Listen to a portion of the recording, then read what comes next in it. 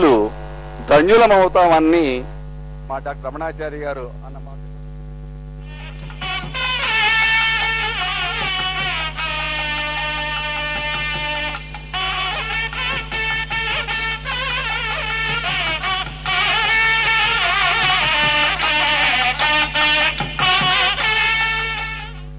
రోజు 3 రోజుల పాటు అప్పుడే అయిపోయింది. ఇలా 4 రోజులు ఉంటే బాగుంటుంది కదా అని మనం అనుకుంటూ ఉన్నాం.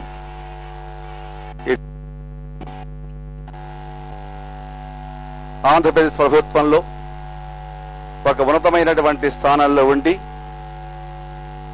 తిరుమల తిరుపతి దేవస్థానం కేంద్ర ధార్మిక మండలి అధ్యక్షం వహిస్తున్నటువంటి శ్రీమాన్ జి రాంబాబు గారు ఐఏఎస్ వారిని సాదరంగా ఆహ్వానిస్తూ వారిని శ్రీమాన్ కోటేశ్వరరావు గారిని సత్యం ప్రార్థన చేస్తున్నాం. వారితోటి డాక్టర్ కెవి రమణాచార్యుల వారు కూడా వేదిక వేయించేస్తారు. ఈ కార్యక్రమం అయిపోయిన తర్వాత చివరలో శుభ సమాప్తిగా ఒక ఆర్షవాణిని మనం సత్కరించుకుంటాం. ఇది మన సంస్కారం. భాగ్యనగర్ పౌరులు సనాతన ధర్మ నిష్ఠులు సంస్కార సంపన్నులు గనక మన అందరి పక్షాన వారికి హార్దికమైనటువంటి అభివందన హరిస్తే చందనాలు సమర్పించుకుంటాం. శ్రీమాన్ రాంబాబు గారు, డాక్టర్ రమణాచారి వారు.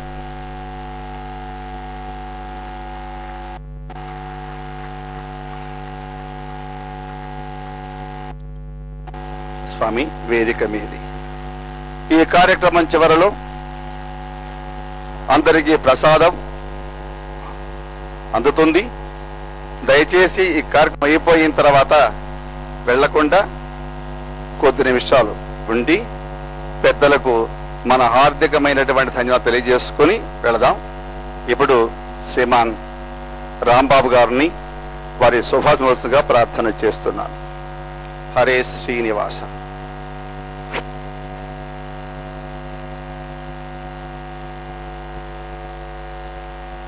పెద్దలు బ్రహ్మశ్రీ చాగంటి కోటేశ్వరరావు గారికి నా తరఫున, మీ అందరి తరఫున కూడాను కృతజ్ఞతతో ముందర చెబుతున్నాను. రమణాచార్య గారు నాకు ఈ అవకాశం ఇచ్చినందుకు వారికి కూడా కృతజ్ఞతలు. నేను వారు ప్రసంగించే ముందర మాట్లాడటం, వారు ఎంత బాగా మాట్లాడతారో తెలియదు. నా తెలియని క్రమాన్ని ముందుగా నేను వ్యక్తం చేయడం ద్వారా వారు చెప్పేటువంటి విషయాలకి మరింత మెరుగు వస్తుందని అనుకుంటున్నాను. ఈ కోటేశ్వరరావు గారు ఒక పురాణాన్ని ప్రవచనం చేయడమే కాకుండా దాని వెనుక ఉన్నటువంటి తత్వాన్ని, జ్ఞానాన్ని ఒకే రోజున కొన్ని గంటల సమయంలో మనందరికీ ఉచితంగా అందిస్తున్నారు. అది మనకి ఎంతో అదృష్టవంతులమైన అనుకుంటున్నాం. ఇంట్లో కూర్చొని పుస్తకం చదివితే మనకు అర్థమయ్యేది 100% మాత్రమే. వారి ప్రవచనం విన్న తర్వాత మనకి దాని వెనకనున్నటువంటి జ్ఞానం అంతా సుబోధకం అవుతుంది. వారికి నేను మరొకసారి కృతజ్ఞతలు చెప్తున్నాను. నాకు ఈ అవకాశం ఇచ్చినటువంటి మీ అందరికి కూడా నమస్కారాలు చెప్తూ చూస్తున్నాను. శ్రీమాన్ రాంబాబు గారికి అందరి పక్షాన ధన్యవాదాలు. నిన్న మొన్నట్లాగానే మీ మొబైల్స్ అన్నింటినీ కూడా సైలెంట్ మోడ్ లో పెట్టుకోవటము, స్విచ్ ఆఫ్ చేయటము, ఏదైనా అర్జెంట్ కాలంటూ ఉంటే పక్కకి వెళ్లి మాట్లాడుకొని మళ్ళా వచ్చి యథాస్థానంలో కూర్చోవడము. నమస్కారం.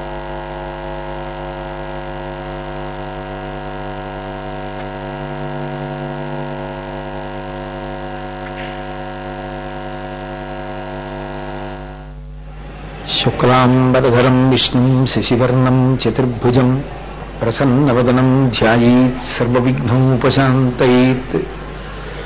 గురుర్బ్రహ్మా గురుర్విష్ణుః గురుర్దేవో మహేశ్వరః గురుః సాక్షాత్ పరబ్రహ్మ తస్మై శ్రీ గురవై నమః. వ్యాసాయ విష్ణురూపాయ వ్యాసరూపాయ విష్ణవే నమో వై బ్రహ్మనిధయే వాసిష్ఠాయ నమో నమః.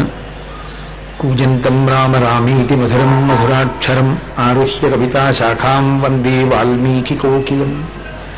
శ్రుతిస్మృతిపురాణానాం ఆలయం కరుణాలయం నమామి భగవత్పాదశంకరం లోకశంకరం. వాగర్ధావివ సంపృక్తౌ వాగర్ధ ప్రతిపత్తయే జగతః పితరౌ వందే పార్వతీ పరమేశ్వరౌ. సూక్తిం సమగ్రయతున స్వయమేవ లక్ష్మీః శ్రీరంగరాజమహిషీ మధురైః కటాక్షైః. వైదగ్ధ్యవర్ణగుణగుంభనగౌరవైర్యాం కండూలకర్ణకుహరాः కవయోధయంతి.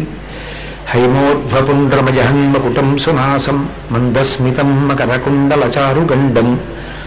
బింబాధరం బహుళదీర్ఘకృపాకటాక్షం శ్రీవేంకటేశముఖమాత్మని సన్నిధత్తాం. విమలపటీ కమలకుటీ పుస్తకరుద్రాక్షసస్తహస్తపుటీ కామాక్షి పక్ష్మలాక్షి కలిత విపంచి విభాసి వైరించి. మనోజవం మరుతతుల్యవేగం జితేంద్రియం బుద్ధిమతాం వరిష్టం వాతాత్మజం వనరయూధముఖ్యం శ్రీరామదూతం శిరసా నమామి. ఆపదామపహర్తారం దాతారం సర్వసంపదాం లోకాభిరామం శ్రీరామం భూయో భూయో నమామ్యహం. హరి ఓం. పరమేశ్వర స్వరూపైన సభకి నమస్కారం.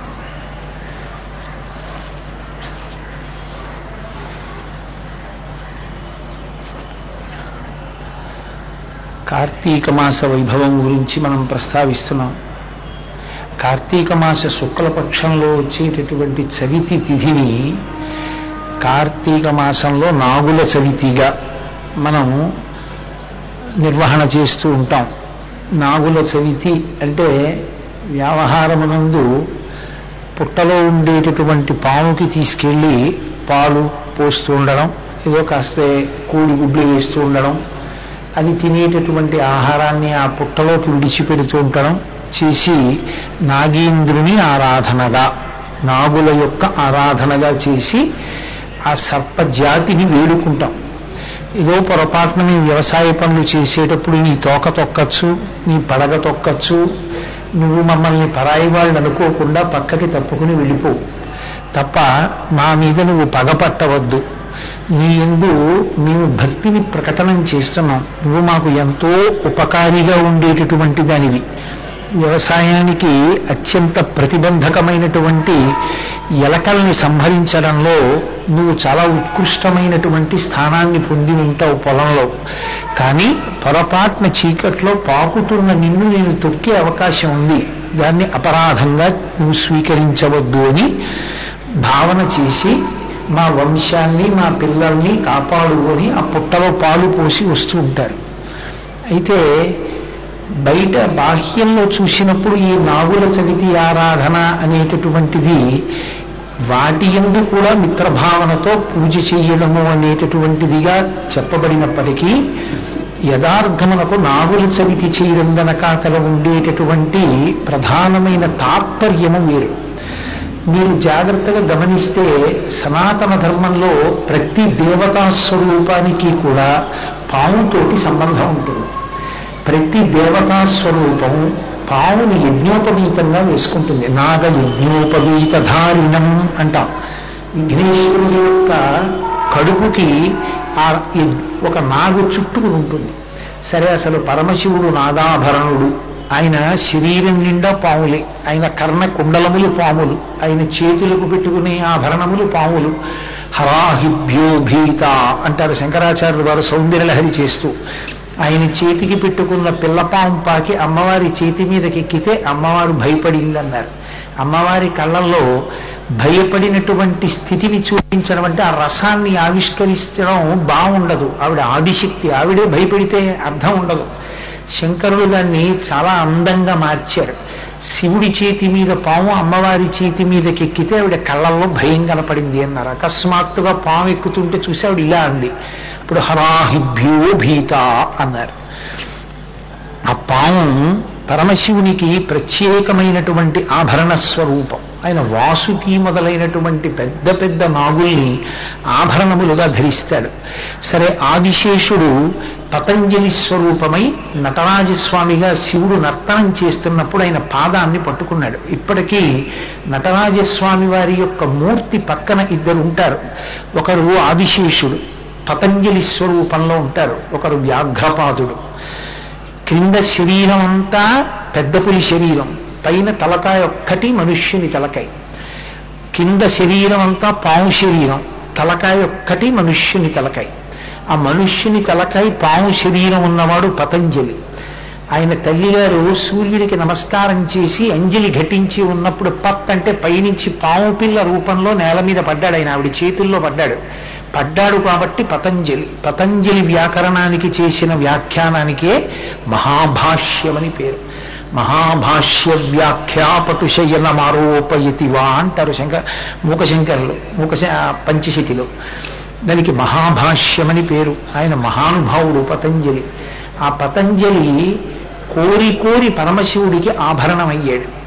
పాము పరమశివుడికి ఆభరణం అవడానికి ఓ ప్రత్యేకమైనటువంటి సందర్భం ఉంది. దాన్ని ఇప్పటికీ తిరువారూరులో ఆవిష్కరిస్తూ ఉంటారు.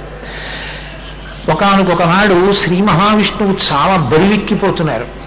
ఆదిశేషుడు అన్నాడు, నేను కింద మిమ్మల్ని భరిస్తున్నాను, ఏమిటి అకస్మాత్తుగా మీరు ఇంత బరువెక్కిపోతున్నారని అడిగాడు.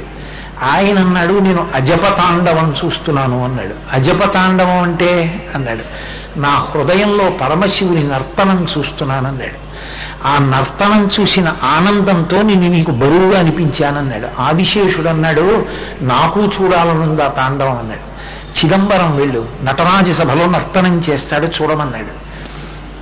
ఆదిశేషుడు వచ్చి పక్కన నిలబడి చూస్తున్నాడు. అందుకే వాళ్ళిద్దరే నాట్యం చేయరు. చిదంబరం చిత్సభలో నాట్యం చేయకుండా ఉండేవాళ్ళు ఇద్దరే, వ్యాఘ్రపాదుడు పతంజలి. ఆయన చూసి నమస్కారం చేస్తున్నాడు. నందీశ్వరుడు మొదలైన వాళ్ళు నవ్వారు. ఎందుకు నవ్వుతున్నారన్నాడు ఆయన. మీ ఇద్దరికీ చూడటం తప్ప ఈ సభలో చేయడం చేత కాదు, ఏ ఉపకారం చెయ్యలేరు. మిగిలిన వాళ్ళందరం వాద్యాలు మోగిస్తాం, తప్పెటలు మోగిస్తాం, నువ్వు ఇలా నమస్కారం పెడుతూ చూస్తావు, ఆయన నమస్కారం పెడుతూ చూస్తాడు. మీ ఇద్దరూ ఆ తాండవానికి ఏమీ ఉపకారం చెయ్యరు అన్నాడు. అంటే కోపం వచ్చింది పతంజలికి. కోపం వచ్చి ఆయన తలకట్టు లేనటువంటి, అంటే దీర్ఘాలు లేనటువంటి పదాలతో, అక్షరాలతో పరమశివుని యొక్క తాండవాన్నంతటినీ వర్ణన చేస్తూ ఒక స్తోత్రం చేశాడు. మీ అందరికీ కొమ్ములున్నాయి, అందుకని అహంకరించారన్నాడు నందీశ్వరుణ్ణి చూసి. అందుకే నేను కొమ్ములకి దీర్ఘాలు పెట్టవలసిన అవసరం లేని హ్రస్వాక్షరాలతో శివతాండవాన్ని వర్ణిస్తానని తాండవ స్తోత్రం చేశాడు. అటువంటి పతంజలి ఆదిశేషుడు పరమశివుని యొక్క తాండవం చూసి మురిసిపోయి, నేను కూడా ఏదో ఒక ఉపకారం చెయ్యాలని వెళ్ళి పరమశివుని యొక్క పాదానికి చుట్టుకున్నాడు. అందుకే నటరాజస్వామి పాదానికి ఒక పావు చుట్టుకుని ఉంటుంది, అది ఆదిశేషుడు. ఆ పావు చుట్టుకుని ఉంటే శివుడు తాండవం చేస్తే శంకర భగవత్పాదులు చమత్కారం చేశారు. ఆ కాళ్ళు ఇలా ఇలా కదిపేస్తుంటే పావుకి వెంగు పాము ఏముంటుంది, దాని పడగలు వంగిపోతున్నాయి, తట్టుకోలేకపోతుంది, జారిపోతానని. ఇప్పుడు పరమశివుడు ఏం చేశాడంటే అది తట్టుకోలేకపోతున్నాయి పావులని ఒక్కసారి ఆ కాలు ఇలా పైకెత్తి ఒక్క క్షణం ఆపాడు. మెళ్ళో పావులన్నీ తలలు మోకాల మీద పెట్టుకున్నాయి, మోకాలకు ఉన్నటువంటి పావు సర్దుకుని బాగా పట్టుకుంది. అందుకుని ఒక్క క్షణం ఆపావు నువ్వు అన్నారు. ఎందుకంటే అసలు విదేశాల్లో కూడా నటరాజస్వామి వారి విగ్రహం అంటే అంత వ్యామోహం. ఎందుచేత అంటే పెద్ద జుట్టు ఉందనుకోండి, వాడు ఇలా అన్నాడు అనుకోండి, ఆ జుట్టు అంతా ఇటు వస్తుంది. ఇలా అన్నాడు అనుకోండి, ఆ జుట్టు ఇటు వస్తుంది. ఇలా అన్నప్పుడు ఇటు వెళ్ళి ఇటువైపు జుట్టు మళ్ళీ ఇటు పడకముందే ఇలా అంటే ఇటు జుట్టు ఇటు విసురుకోవాలంటే రెండు వైపుల జుట్టు రెండు వైపులే విసురుకుని ఉండాలంటే ఆయన ఎంత వేగంగా తల తిప్పినవాడై ఉండాలి. నటరాజస్వామి యొక్క తల అంత గొప్పగా తిప్పుతాడు. అసలు శివకేశవుల యొక్క గొప్పతనం అంతా నటరాజుగా రంగరాజుగా ఉంది. తనలో తాను రమిస్తూ జ్ఞానమూర్తిగా ఉండవలసిన వాడు రంగస్థలానికి ఆడుతూ ఉంటాడు నటరాజుగా. ఎప్పుడు లోకాల్ని పరిపాలించవలసిన వాడు పడుకుని ఉంటాడు రంగనాథుడిగా. ఆయన పడుకోవడం ఏమిటి, ఈయన ఆడుతూ ఉండడం ఏమిటి, అందులో ఉంది అసలు శివకేశవుల తత్వం అంతా. ఆ అభేద తత్వం ఇద్దరి యొక్క అద్భుత స్వరూప ఆవిష్కరణమది. కాబట్టి పతంజలి స్వరూపంగా ఆదిశేషుడు ఆయన పాదాన్ని అలంకరించాడు. సరే, శ్రీ మహావిష్ణువు ఆదిశేషుని మీద పడుకుని ఉంటారు. ఆయనకి పాముతో సంబంధం, మిగిలినటువంటి దేవతా స్వరూపాలన్నిటికీ పాముతో సంబంధం. పాము అమ్మవారి రూపంగా వచ్చి శివలింగానికి పడకపడుతూ ఉంటుంది చాలా చోట్ల. నేను డెహ్రాడూన్ వెళ్ళినప్పుడు చూశాను. అక్కడ ద్రోణాచార్యుల వారు తపస్సు చేసిన ఒక పెద్ద గుహ ఉంది. ఆ గుహలో ఒక అద్భుతమైనటువంటి శివలింగం ఉంటుంది. ఆ శివలింగం మీరు ఎప్పుడు వెళ్ళి ముట్టుకోండి, మంచుగడ్డ ఎలా ఉంటుందో అలా ఉంటుంది. ఎక్కడి నుంచి వస్తుందో తెలియదు. ఎంతమంది జనం ఉండనివ్వండి, బ్రహ్మాండమైన నాగుపాము ఒకటి వస్తుంది. వస్తున్నప్పుడు దానికి దారిస్తారు. ఆ పాము వచ్చి ఆ శివలింగానికి చుట్టుకుంటుంది. చుట్టుకుని కొంతసేపు ఉండి అది వెళ్ళిపోయి ఆ పైన ఉండేటటువంటి ఒక చిన్న గది లాంటి దాని చోట కొంతసేపు పడుకుంటుంది. పడుకుని అది మళ్ళీ గుహలోకి వెళ్ళిపోతుంది, పైన చెట్లలోకి. ఎవ్వరూ దాని జోలికి వెళ్ళరు. అమ్మవారే పాము రూపంలో శివలింగాన్ని చుట్టుకుంటుంది అంటారు ఇప్పటికీ. పాము రూపంలోనే సుబ్రహ్మణ్యుడు ఉంటాడు. ఒకానొకప్పుడు ప్రణవానికి సరి అయినటువంటి అర్థం చెప్పలేదని చతుర్ముఖ బ్రహ్మగారిని అధిక్షేపించాడు కైలాస పర్వతానికి ప్రధాన ద్వారం దగ్గర. బ్రహ్మగారు 4 తలకాయలు సిగ్గుతో తలవంచుకుని లోపలికి వెళ్ళాడు. శివుడు అన్నాడు, ఏం అలా చిన్నబుచ్చుకున్నావన్నాడు. ఆయన త్రికాల వీధి, ఆయనకి తెలియనిది ఏముంటుంది. కొడుకుని పిలిచి, ఒరే నీకు అన్నీ తెలిసినా చిన్నవాడివి, ఆయన పెద్దవాడు, సృష్టికర్త. కాబట్టి ఆయన మాటకి శ్రీ మహావిష్ణువు గౌరవం ఇచ్చి అవతారాలు తీసుకుంటారు. రాక్షసులకు వరమిస్తే నేను గౌరవిస్తాను, పెద్దవాడే, నువ్వు నా కొడుకువి, నువ్వు అలా చతుర్ముఖ బ్రహ్మగారిని అధిక్షేపించి మాట్లాడడం బాగులేదు. పెద్దలను అధిక్షేపించినటువంటి పాపం పోగొట్టుకోవడానికి నీకు నువ్వుగా శిక్ష వేసుకోన్నాడు. అంటే అప్పుడు ఆయన నాగస్వరూపాన్ని పొంది పడుకున్నాడు. కొంతకాలం పాటు పావు రూపంలో పడుకున్నాడు. అందుకే ఇప్పటికీ ప్రత్యేకించి తిరుపతిలో ఉన్నటువంటి కపిల తీర్థంలో, రామేశ్వరంలో, అలాగే బెంగుళూరు దగ్గర ఉన్నటువంటి నరసింహస్వామి క్షేత్రంలో మీకు విశేషమైనటువంటి నాగుల పట్టీలు కనపడతాయి. 2 నాగులు పెనవేసుకున్న స్వరూపం నాగప్రతిష్ఠ అని చేస్తారు. నేను ఒక చోట ఒక మెడికల్ మ్యాగజైన్లో చదివాను, అది ఎంతవరకు సాధికారికమో నాకు తెలియదు. పురుషవీర్యములందు సంతానోత్పత్తి కారకమైనటువంటి కణములు సర్పరూపంలో తిరుగుతాయని. మళ్ళీ సంతానోత్పత్తి జరిగేటప్పుడు పురుషుని యొక్క తేజస్సు స్త్రీ యొక్క శోణితముతో కలిసినప్పుడు గర్భం ఏర్పడే ముందు అవి ఎలా ఒకదాంతో ఒకటి నోళ్ళు తోకలు పట్టుకుని ఉంటాయి అనేటటువంటి సృష్టి సంబంధమైన విశేషాన్ని వర్ణించినప్పుడు ఇప్పటికీ చిదంబరంలో దక్షిణామూర్తి దేవాలయం ఉంది. దక్షిణామూర్తి దేవాలయం వెనక ఉన్నటువంటి ప్రాంతానికి వెడితే ఆ పైకి ఒక్కసారి తలెత్తి చూస్తే పైకప్పు మీద అద్భుతమైనటువంటి శిల్పరచన ఉంటుంది.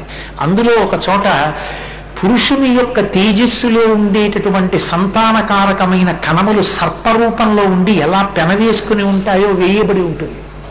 నేను అక్కడ అర్చకుల్ని అడిగితే ఎందుకన్ని పావులు అలా పట్టుకున్నట్టుగా ఉన్నాయని అడిగితే అది సంతానకారకత్వానికి సంబంధించిన విశేషం.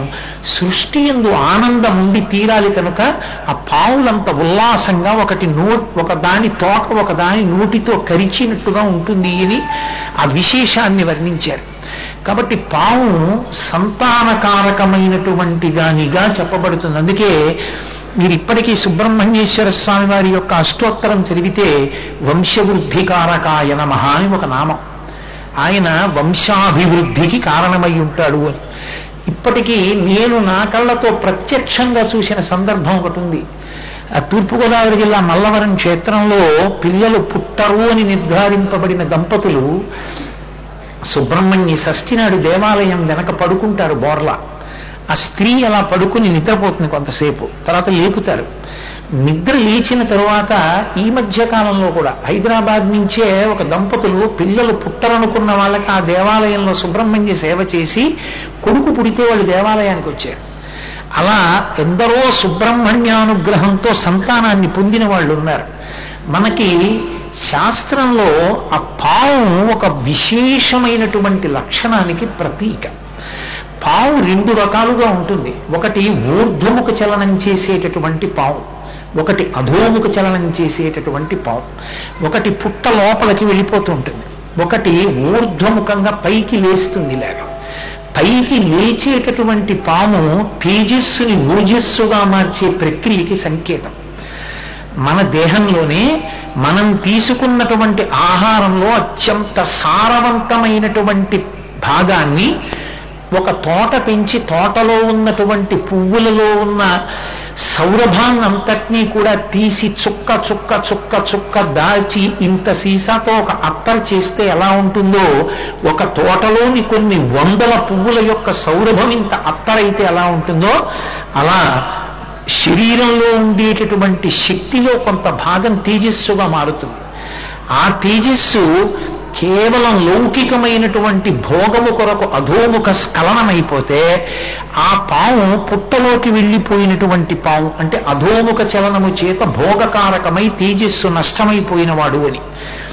పాము పైకి వేస్తే తేజస్సుని రక్షణ చేసుకుని, అందుకే ఉపనయనం చేసినప్పుడు పసుపు బట్టతో ఉన్నటువంటి గూచి పెడతారు బ్రాహ్మణుడికి. ఎందుచేత అంటే గర్భాష్టమమునందు ఉపనయనం.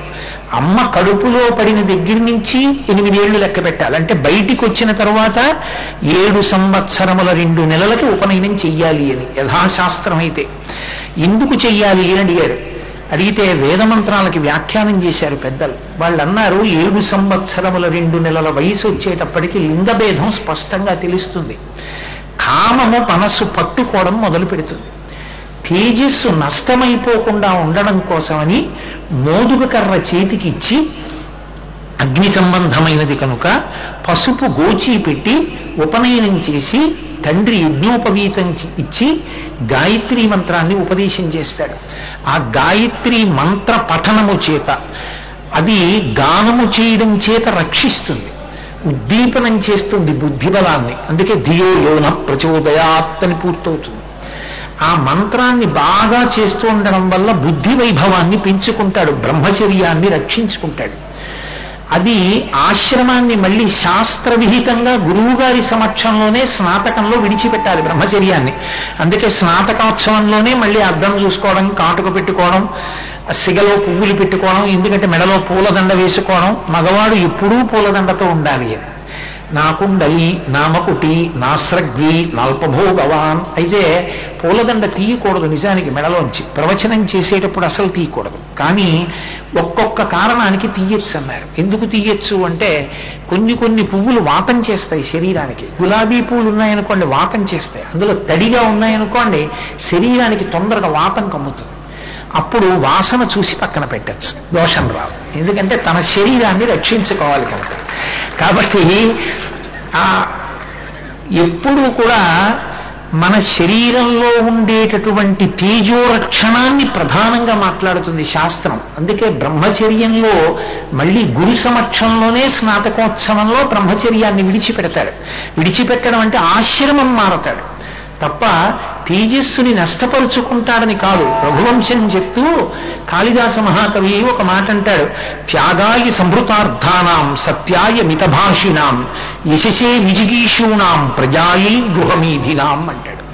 రఘుమహారాజు గారి గొప్పతనం ఏమిటి అని అడిగారు. అది ఇక్ష్వాకు వంశం కదా, రఘువు పుడితే రఘువంశం అయిపోయింది. ఒక మహాపురుషుడు పుడితే ఆ వంశానికి ఖ్యాతి వస్తుంది, ఆయన పేరు మీదకి మారింది. ఏమిటి రఘువు గొప్పతనం అని అడిగారు. త్యాగాయ సంభృతార్థానాం, డబ్బు సంపాదిస్తాడు. దేనికి? సూర్య భగవానుడు సముద్రంలో నీళ్లు లాగి మళ్ళీ తీసుకొచ్చి మేఘం కింద వర్షించినట్టు, మనలోంచి నీళ్లు, చెరువులలో ఉన్న నీళ్లు కిరణములతో లాగి మళ్ళీ ఇచ్చేసినట్టుగా ఆయన ఐశ్వర్యాన్ని సముపార్జించి త్యాగం చేస్తాడు, దానం చేసేస్తాడు. త్యాగాయ సంభృతార్థానాం సత్యాయ మితభాషిణాం. ఎక్కువ మాట్లాడడం శాస్త్రం తెలియక కాదు, ఎక్కువ మాట్లాడితే అసత్య దోషం వస్తుందేమో. అదే పనిగా మాట్లాడారనుకోండి, మధ్యలో ఎవరో కోటేశ్వరారు ఒకసారి మా ఊరు రెండింటే తప్పకుండా వెళ్ళన్నారనుకోండి, ఆ పాటికి ఆ తర్వాత వెళ్ళడం మానేస్తే అదో అసత్య దోషం. అందుకని ఎక్కువ మాట్లాడడం. ఎందుకు మాట్లాడడం అంటే అసత్య దోషం వస్తుందని. కాబట్టి సత్యాయ మితభాషిణాం యశసే విజిగీషూణాం. దండయాత్ర చేస్తాడు హింస కొరకు కాదు, కీర్తి కొరకు. కీర్తి కొరకు చెయ్యొచ్చా? భర్తృహరి అంటాడు, భూపసభాంతరాళమున పుష్కల వాక్యతురత్వమాజి బాహాపటు శక్తియున్ యశమునందనురక్తియు ప్రకృతి సిద్ధగుణంబులు సజ్జనాళికిన్ అంటాడు. సజ్జనులకు ప్రకృతి సిద్ధమైన గుణము కీర్తి ఎందు అనురక్తి. అమ్మవారి అనుగ్రహం చేతనే కీర్తి వస్తుంది. అందుకే ఆవిడ యశస్విని అని ఒక పేరు. తను ఎవరిని అనుగ్రహించాలనుకుందో వాడికి గొప్ప కీర్తినిస్తుంది. వాడి గురించి అందరూ చెప్పుకున్న బాహ్య ఎంత గొప్ప ఆయనండి అంటుంటే ఆవిడ విని పొంగిపోతుంది. నేనిచ్చిన కీర్తే నా కొడుకు గురించి ఎలా చెప్పుకుంటున్నారో అని పొంగిపోతుంది ఆవిడ. అటువంటి తల్లి. కాబట్టి కీర్తి యందు అనురక్తి కొరకు దండయాత్ర చేస్తాడు. వివాహం చేసుకున్నాడు ఎందుకు? కేవలము కామోపభోగం కొరకు కాదు. ప్రజాయీ గృహమీథినాం ధర్మ ప్రజాపత్యర్థం అని సంకల్పం కనుక పితృరుణం నుంచి విముక్తి పొంది వంశచక్ర భేదనమునందు వ్యక్తి యొక్క మూలాధార చక్రమునందు పడుకుని ఉంటుంది కుండలిని స్వరూపం. తన తోకని తానే కరిచి పెట్టుకుని పడుకుంటుంది అని. అది వ్యక్తి యందు ఉండే కుండలిని సమిష్టి కుండలిని అని, సమిష్టి కుండలిని కూడా అదే రూపంలో పడుకుంటుంది అని. చేత పాము చేతనే సంకేతిస్తారు ఇవన్నీ. ఆ నాగమును ఆరాధన చెయ్యడం అంత గొప్ప విశేషంగా చెప్పబడింది. అందుకే ఓసారి శృంగగిరి పీఠాధిపతులు చంద్రశేఖర భారతీ స్వామివారి దగ్గరికి చాలా మంది వెళ్ళి కూర్చుని ఉన్నారు. ఒక్కొక్కళ్ళని పిలిచి మాట్లాడుతూ నీ పేరు ఏమిటంటున్నారు ఆయన. అందరూ చెప్పారు. ఒక ఆయన్ని పిలిచి ఏమిటి నీ పేరు అన్నారు. అందరూ వెళ్ళిపోయాక చెప్తాను వాళ్ళని అడిగేయండి ముందు అన్నారు. చంద్రశేఖర భారతీ స్వామి వారి తెల్లపోయి ఏమి ఎందుకు చెప్పమన్నారు. ఏం చెప్పమంటారు? వాడి పేరు పతంజలి, వీడి పేరు విష్ణు శర్మ, వాడి పేరు దక్షిణామూర్తి, వాడి పేరు సోమయాజి, వాడి పేరు బ్రహ్మశాస్త్రి. నా పేరు చెప్పుకోవడానికి నాకు కొంచెం సిగ్గుగా ఉంది. నా పేరు నాగభూషణం, నా పేరు పాము, ఏం చెప్పనన్నారు. అంటే చంద్రశేఖర భారతీ స్వామి అన్నారు, అసలు నువ్వు నిజంగా నీ పేరే నువ్వు చెప్పుకోవాలి. ఎందుకో తెలుసా? ఏది కట్టుకున్న బట్ట తీసి దండం మీద మారేస్తాడు, మెళ్ళో వేసుకున్న నగలు తీసుకెళ్లి బీరువాలో పెట్టుకుంటాడు. పరమశివుడికి నువ్వు ఆభరణానివి కాబట్టి జాగ్రత్తగా దాచుకుంటాడు. ఇంట్లో ఏది ఎలా ఉన్నా పక్క దులుపుకుంటారు. శ్రీ మహావిష్ణువుకి శయనానివి కాబట్టి వాళ్ళిద్దరికీ బాగా దగ్గర వాడివి. వీళ్ళెవరి పేర్లలోనూ ఆ దగ్గరితనం లేదు, నీ పేరు ఎందే ఉంది. సిగ్గుపడతామే, ఇంక నుంచి ఎవరి దగ్గరికి వెళ్ళినా బిగ్గరగా చెప్పుకో, మీ తండ్రి అందుకే నీకు ఆ పేరు పెట్టాడన్నారు. అంత గొప్పది ఆ నాగ సంబంధం. అటువంటి నాగ సంబంధంతో ఆ నాగుని పూజించడం చేత ఇటువంటి అభ్యున్నతి కావాలి అని అడగడానికి పుట్టలో పాలు పోస్తారు కాదు. యథార్థమునకు వేరొకటి ఉన్నది. వృషద్విచిత్ర తల్పయోర్ భుజంగముక్తికస్రజో గరిష్టరస్నలోష్టయో సుహృద్విపక్షపక్షయో త్వారవింద చక్షుషో ప్రజామహీ మహేంద్రయో సమప్రవర్తయన్మన కదా సదాశివం భజే. బ్రహ్మజ్ఞానములు పొందడం అంటే పిరికితనం పోవడం, భయం పోవడం. భయం ఎప్పుడు పోతుంది? నాకన్నా రెండో వస్తువు లేదు, ఉన్నదంతా పరబ్రహ్మమని తెలిసిన అద్వైత స్థితి యందు ప్రవేశిస్తే నిర్భయత్వం. భగవాన్ రమణులు పడుకుని ఉన్నారు. రోజున సూర్య నాగమ్మ గారు వచ్చారు. ఆయన ఇలా పైకి చూస్తున్నారు. ఆవిడ హడిలిపోయి అన్నారు, అందరూ భయపడుతున్నారు, ఈ గోధుంతరాజు తిరుగుతోంది ఈ మధ్య, ఏమిటి అలా చూస్తున్నారన్నారు. ఆ పావును చూస్తే భయమే లేదన్నారు. భయం ఎందుకు? నేను చూస్తున్నాను, వారు రోజు 3 గంటలకు వస్తారు. ఆయన ఎవరిని పాము వచ్చిందనేవారు కాదు, వారు 3 గంటలకు వస్తారు. మరి పందిరి మీద తిరిగి మామిడి చెట్టు ఎక్కుతూ ఉంటారు, నేను చూశానన్నారు. ఆ పాము పైనుంచి ఇలా చూస్తోంది రమణ మహర్షి. సూర్య నాగమ్మ గారు పక్కనున్న వాళ్ళు అన్నారు, మీకు అందరూ ఈశ్వరుడిలాగే కనబడతారు, మాకే పాము కనపడుతోంది, కాబట్టి మీరు వారిని దూరంగా వెళ్ళిపోమ్మని చెప్పండి, రావద్దని చెప్పండి అన్నారు. ఆయన ఆ పాము వంక చూసి అన్నారు, మీరందరికీ ఎందుకో మిమ్మల్ని చూస్తే భయం వేస్తోందట. ఎందుకు వాళ్ళు భయపడ్డం, మిమ్మల్ని చూడడం? ఆఖరికి నేను లేనప్పుడు ఏమైనా అపకారం చేస్తారు, మీరు ఏమనుకోకండి, నేను ఒక్కరినే ఉన్నప్పుడు కనపడదురు కానీ మీరు బయలుదేరి ఎక్కడికైనా వెళ్ళండి అన్నారు. ఆ పాము జర జర జర జర వెళ్ళిపోయింది. అది మహానుభావుడు ఆయన, బ్రహ్మవేత్త, బ్రహ్మవిద్ బ్రహ్మైవ భవతి, అంతటా నిండిపోయినటువంటి బ్రహ్మమునందు అవిభాజ్య స్థితిని పొందినవారు. కాబట్టి ఆయన మాట ఆత్మకి అందుతుంది. అటువంటి ఉత్కృష్ట స్థితిని పొందడం నిర్భయత్వ స్థితి. మూకశంకరులు ఆర్యాశతకం చేస్తూ అంటారు, శివ శివ పశ్యంతి సమం శ్రీ కామాక్షీకటాక్షితా పురుష విపినం భువనం అమిత్రమిత్రం లోష్టంచ యువతి బింబోష్టం అంటారు. శివ శివ పశ్యంతి సమం, శివ శివ ఆమ్రేడితం వేశారు. ఎవరు కామాక్షి అనుగ్రహాన్ని పొందుతారో, పరదేవత కృపని పొందుతారో అటువంటి వారందరికీ కూడా పశ్యంతి సమం, అన్ని సమానంగా కనపడతాయి. ఏవి?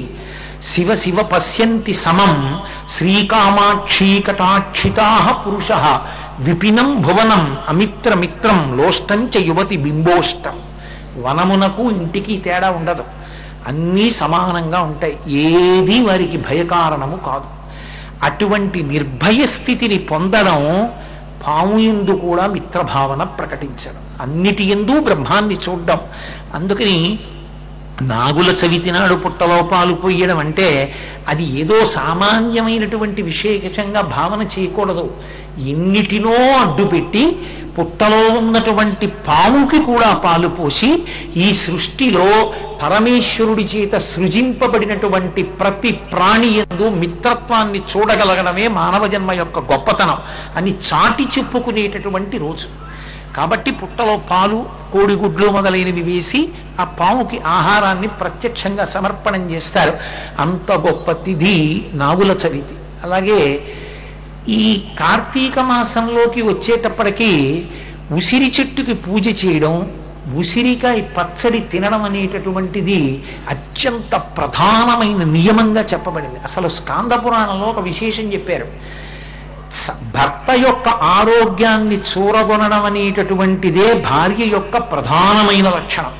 ఒక భర్త శరీరం ఆరోగ్యంతో ఉండడం అన్నది ఎవరి మీద ఆధారపడుతుంది అంటే మొదట తల్లి, తరువాత తల్లిలా చూసుకునే భార్య.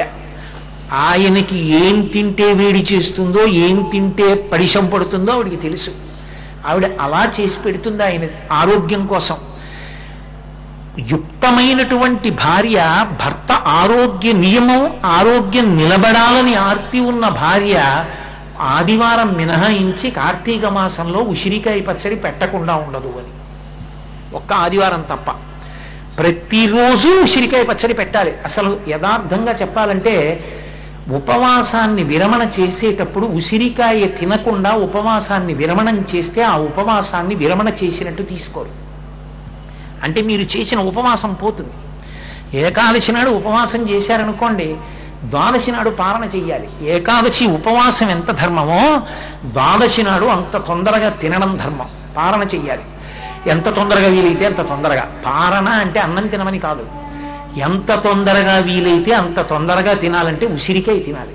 అందుకే ఇంట్లో ఏమున్నా లేకపోయినా వృద్ధ బ్రాహ్మణి ఇంట్లో ఓ ఎండిపోయిన ఉసిరికాయ ఉంది కనకధారాస్తవానికి ముందు. ఎందుకని ఆ రోజు ద్వాదశి, ఏకాదశి ఉపవాసం ఉన్నారు ఆ దంపతులు. ఓ ఉసిరికాయ ఇంట్లో ఉందంటే ఆ బ్రాహ్మణ దంపతుల ధర్మం అటువంటిది. ఎలాగో అలా అన్నం దొరకపోయినా ఉపవాసం ఉంటారు. దొరికినప్పుడు తినేటప్పుడు ఉసిరికాయ తింటే ఉపవాస ఫలితమైనా వస్తుంది. 104 జ్వరం వస్తే బయటికి వచ్చి సూర్యుడిని చూస్తూ జపం చేశారు పరమాచార్య స్వామి వారు. ఎందుకంటే పంచాగ్నిహోత్ర తపస్సు వచ్చింది నాకన్నారు. ఒంట్లో వేడి ఎలాగో ఉంది, సూర్యుడిని కూడా చూస్తే పంచాగ్నిహోత్ర తపస్సు అన్నారు.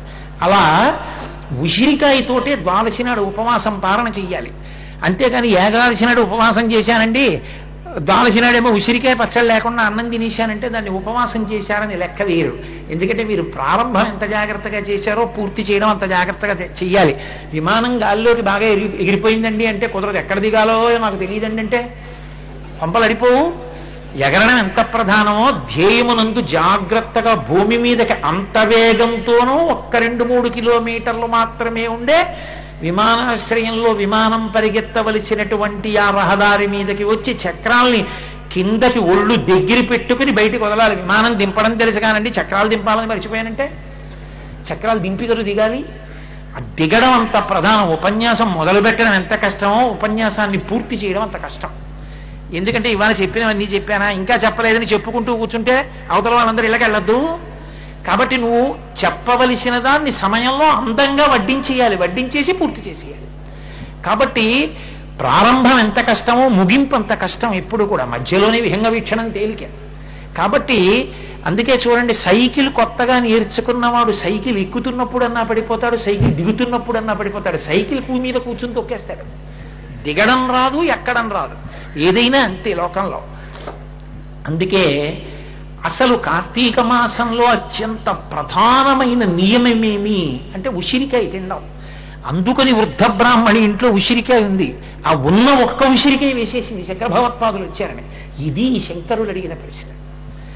ఆయన అడిగింది ఇది. అమ్మా ఆవిడికి పుణ్యం లేదంటున్నావు, కానీ ఒక పుణ్యం ఉంది. ఆవిడికి ఉపవాసం పోతోంది. ఇప్పుడు ఉన్నది ఆ ఉసిరికాయ, అందుకే ఉంచాడు బ్రాహ్మణుడు, ఇంకేం లేకపోయినా. ఆ ఒక్క ఉసిరికాయ ఇప్పుడు లేకపోతే వాళ్ళ ఏకాదశి ఉపవాసం పోయింది. అయినా కూడా ఇంటి ముందుకొచ్చి బ్రహ్మచారి నించున్నాడు, వెయ్యకుండా ఉంటే గృహస్థాశ్రమం పోతుంది. ఏకాదశి పోవడం కన్నా ఆశ్రమం పోకూడదని ఉసిరికాయ వేసిందమ్మా నాకు. అటువంటి ఆవిడ ధర్మం చాలదా, నా చేతిలో వేసిన ఉసిరికాయ సాక్ష్యం చాలదా, కురిపించు కనుక ఉసిరికలు అన్నారు. ద్రవిణాంబుధార అని శంకరాచార్యులు వారు అన్నారు. కురిపించేసిందంతే అమ్మవారు. ఏమి శంకర భగవత్పాదుల స్తోత్రం!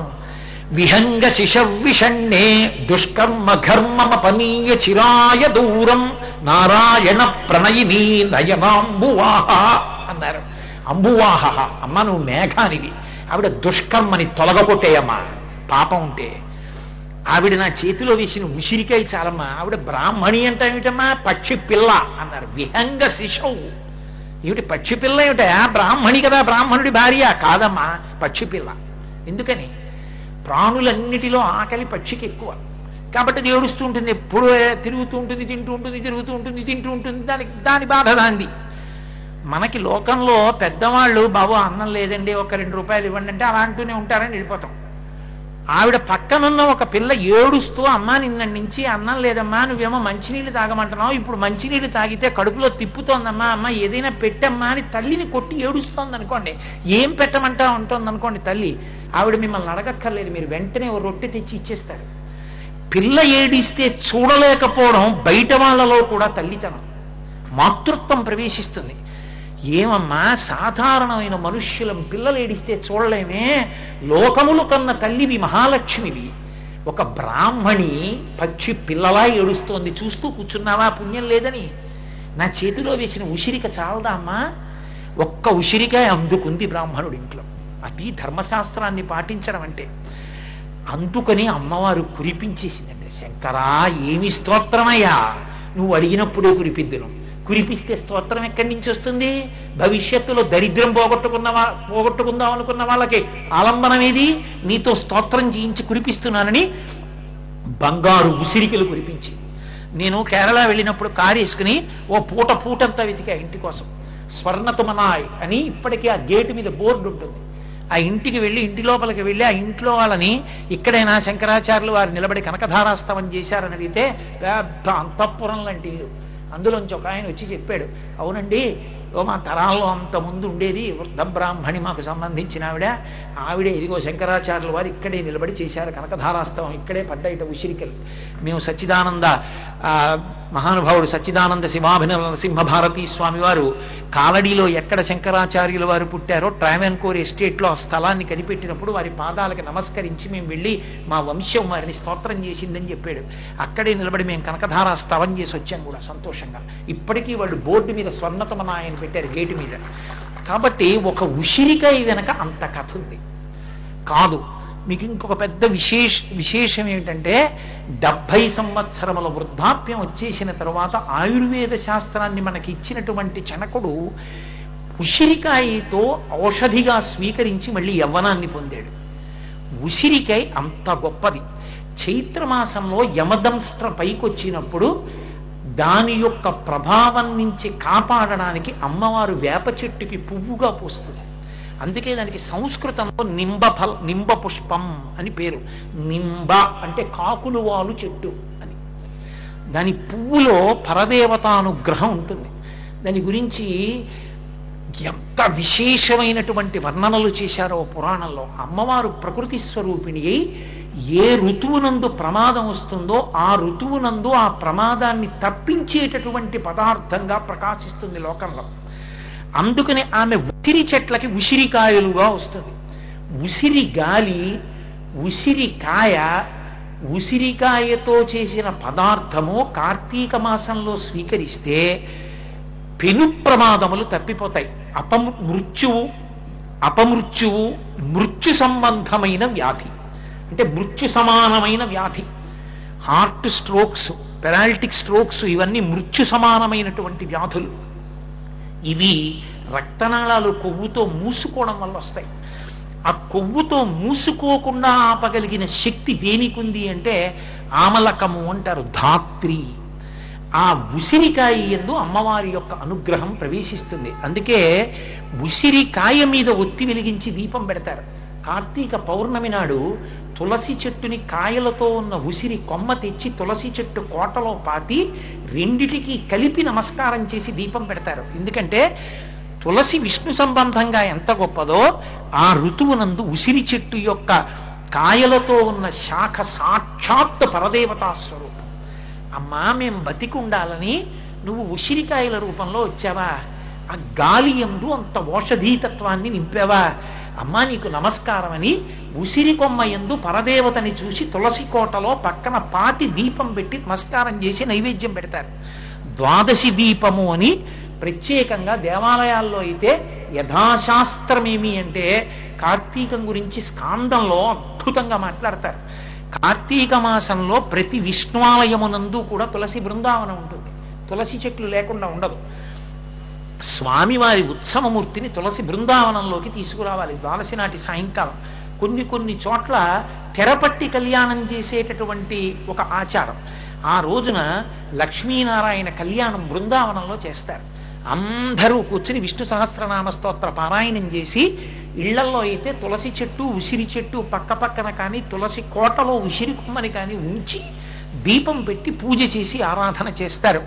మనం బాహ్యమునందు ఆరోగ్య రక్షణ, కేవలము ఆరోగ్య రక్షణము అన్న పేరుతో దాన్ని ఏదో ఒక శారీరక వ్యాయామంగా స్వీకరించడం కానీ, ఈ దేశంలో ఏది స్వీకరించినా భగవత్ సంబంధం లేకుండా చెయ్యడం అన్నది అలవాటు లేదు.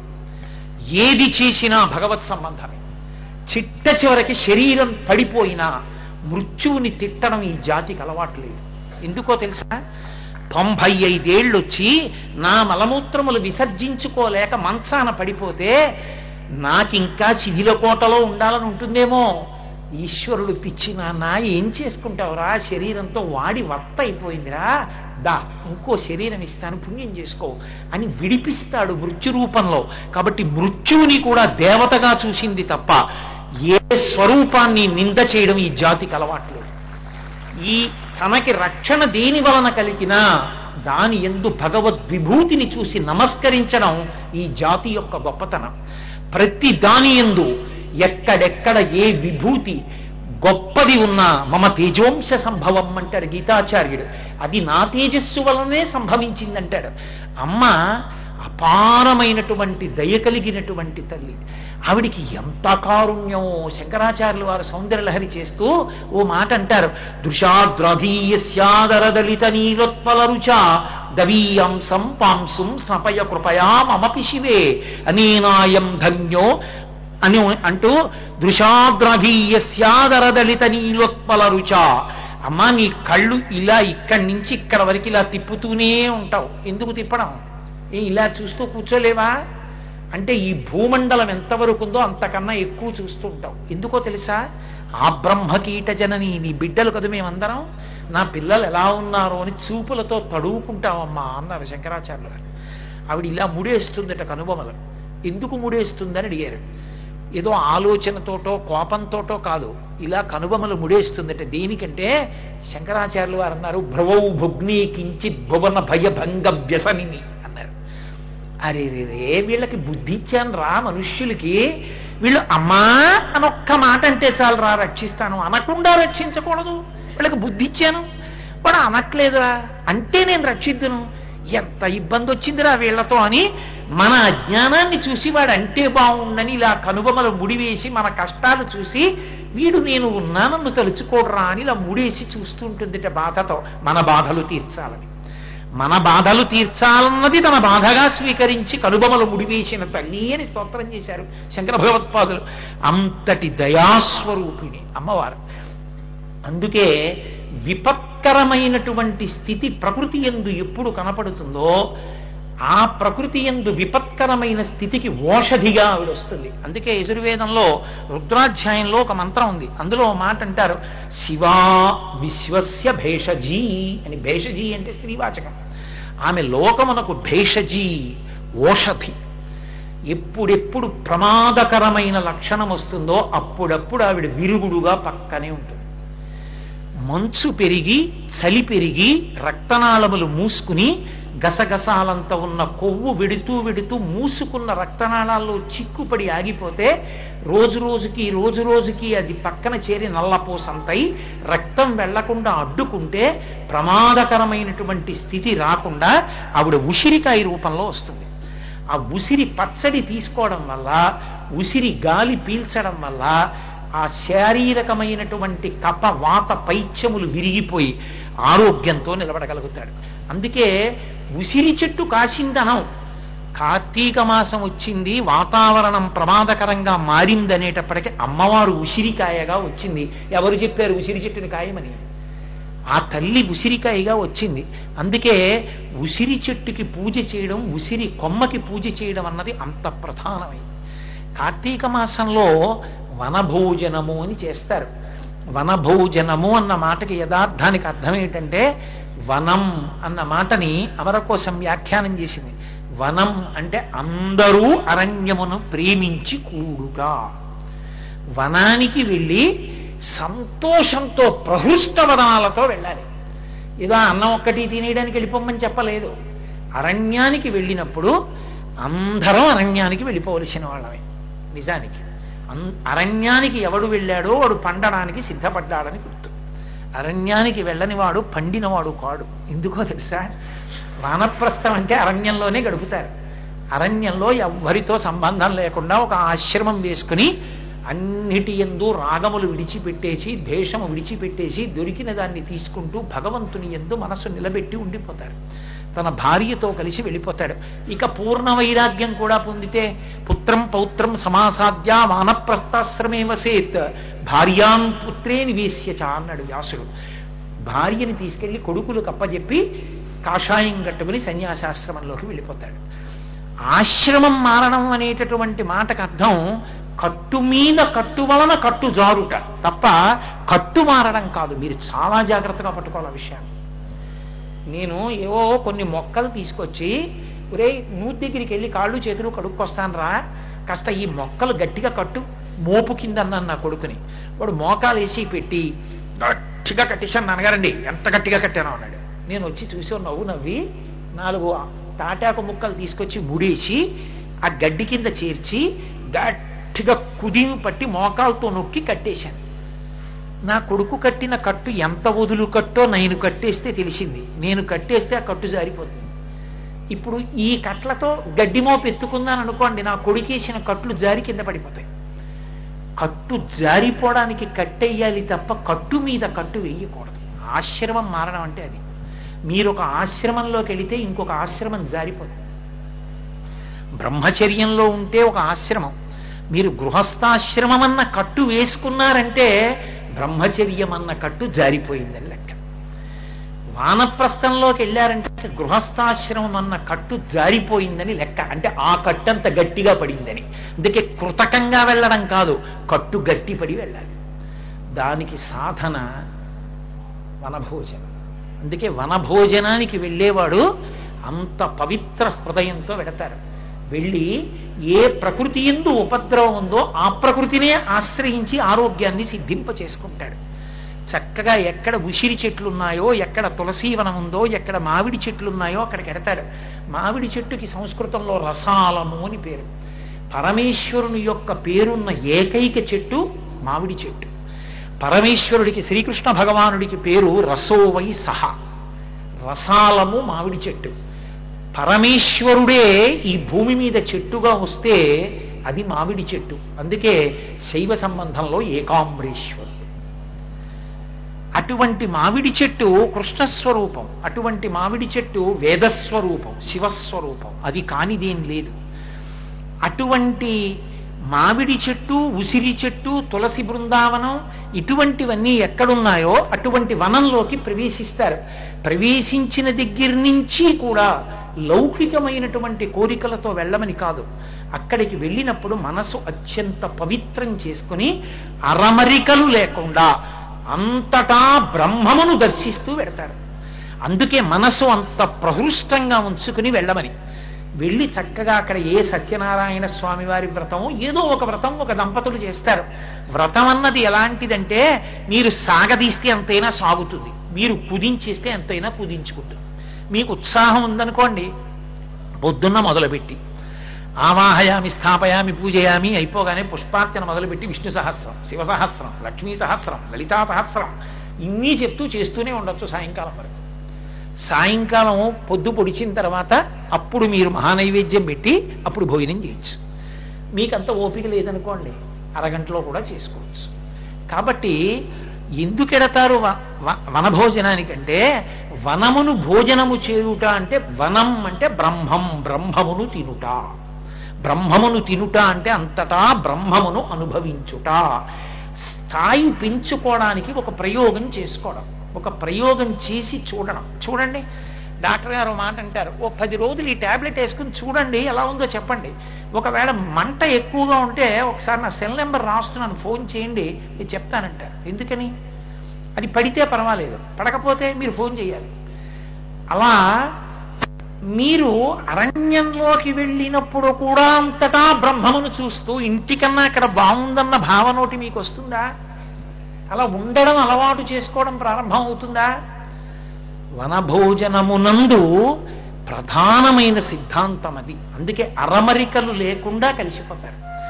అసలు ఈ లోకంలో వనభోజనం అనేటటువంటిది చేయడంలో నిష్ణాతుడై చేసినవాడు, చేయించినవాడు ఎవరో తెలుసా? అసలు ఎవరూ మర్చిపోలేనంత గొప్ప వనభోజనం చేసినవాడు శ్రీకృష్ణ పరమాత్మ. భాగవతంలో చేశాడు ఆయన. భాగవతంలో ఆయన వనభోజనం చేస్తే అయ్యబాబో ఎన్ని లీలలు వచ్చేశాయో అందులోంచి. ఆయన బలరాముడితోటి స్నేహితులతో చెప్పాడు ఒకసారి, ఒరే రేపు మనందరం మన భోజనానికి వెడుతున్నాను రా అన్నాడు. మన భోజనానికి వెళ్ళడానికి వాళ్ళు రోజు ఎక్కడికైనా ఆఫీస్కి వెడతారేంటి? వాళ్ళు రోజు వెళ్ళేది వనానికే. ఆవుల్ని దూడల్ని తోలుకుని ఎక్కడికెడతారు? రోజు వనానికే పెడతారు. సాయంకాలం అయితే మనం ఆఫీస్ నుంచి వచ్చినట్టు వాళ్ళు అడవిలోంచి ఇంటికి వస్తారు. వాళ్ళకి కొత్తగా మన భోజనం ఏంటి? వాళ్ళు అక్కడికేగా, వాళ్ళ మధ్యాహ్నం అక్కడే తింటారు వాళ్ళు పట్టుకెళ్ళిన ఆహారం. మరి ఇంకా కొత్తగా మన భోజనం ఏంటి అంటే, రోజూ వెళ్ళేవాళ్ళే అయినా ఆ రోజు వనభోజనంగా వెడితే మనస్థితి ఎలా ఉంటుందో చూపించడం భాగవత తాత్పర్యం. లేకపోతే కొత్తగా ఎక్కడికి వెడుతున్నారండి వాళ్ళు? కొత్తగా ఎక్కడికి వెళ్తలేదు, అదే ప్రదేశానికి వెడుతున్నారు. ఆఫీసులోనే వనభోజనాలు ఏమీ లేదు. పొద్దున్న వచ్చేసి మామూలుగా పనిచేసుకుని మధ్యాహ్నం లంచ్ బ్రేక్ లో అందరం కలిసి భోజనం చేద్దాం, అదే వనభోజనం అన్నా అనుకోండి. నా బుర్ర ఏం వనభోజనం అంట కాదు. రేపు సెలవు ఇచ్చేసాం అందరం అడిగికి వెళ్ళిపోదాం అన్నాం అనుకోండి, ఎంత సంతోషంగా వెళ్ళిపోతారో పిల్లా పాపల్ని తీసుకుని. వాళ్ళకి వనభోజనం ఏమిటంటే వాళ్ళు చేసేది రోజు వనభోజనమే. ఇంకేం వనభోజనం? ఏ వనభోజనమో మనకి నేర్పాలనుకున్నాడు ఆయన. అందుకని పిల్లలందరినీ పిలిచి చెప్పాడు, ఒరే రేపు మనం వనభోజనానికి వెళ్తున్నాను రా. వాళ్ళందరూ మురిసిపోయారు. వెళ్ళారు, పడుకున్నారు. పొద్దున్నే లేచారు. వాళ్ళు తలగడిగితే మొలగడగరు, మొలగడిగితే తలగడగరు. అసలు గోపాల బాలులకు ఉండే లక్షణం ఏమిటంటే వాళ్ళు ఉదయం స్నానం చేయరు, వాళ్ళు సాయంకాలం వచ్చి స్నానం చేస్తారు. అందుకని వాళ్ళు ఎప్పుడు తిన్నా చద్దన్నమే తింటారు. తర్వాణి అన్నం, ముందు రోజు నిలవబెట్టిన అన్నం ఇవే మూట కడతారు.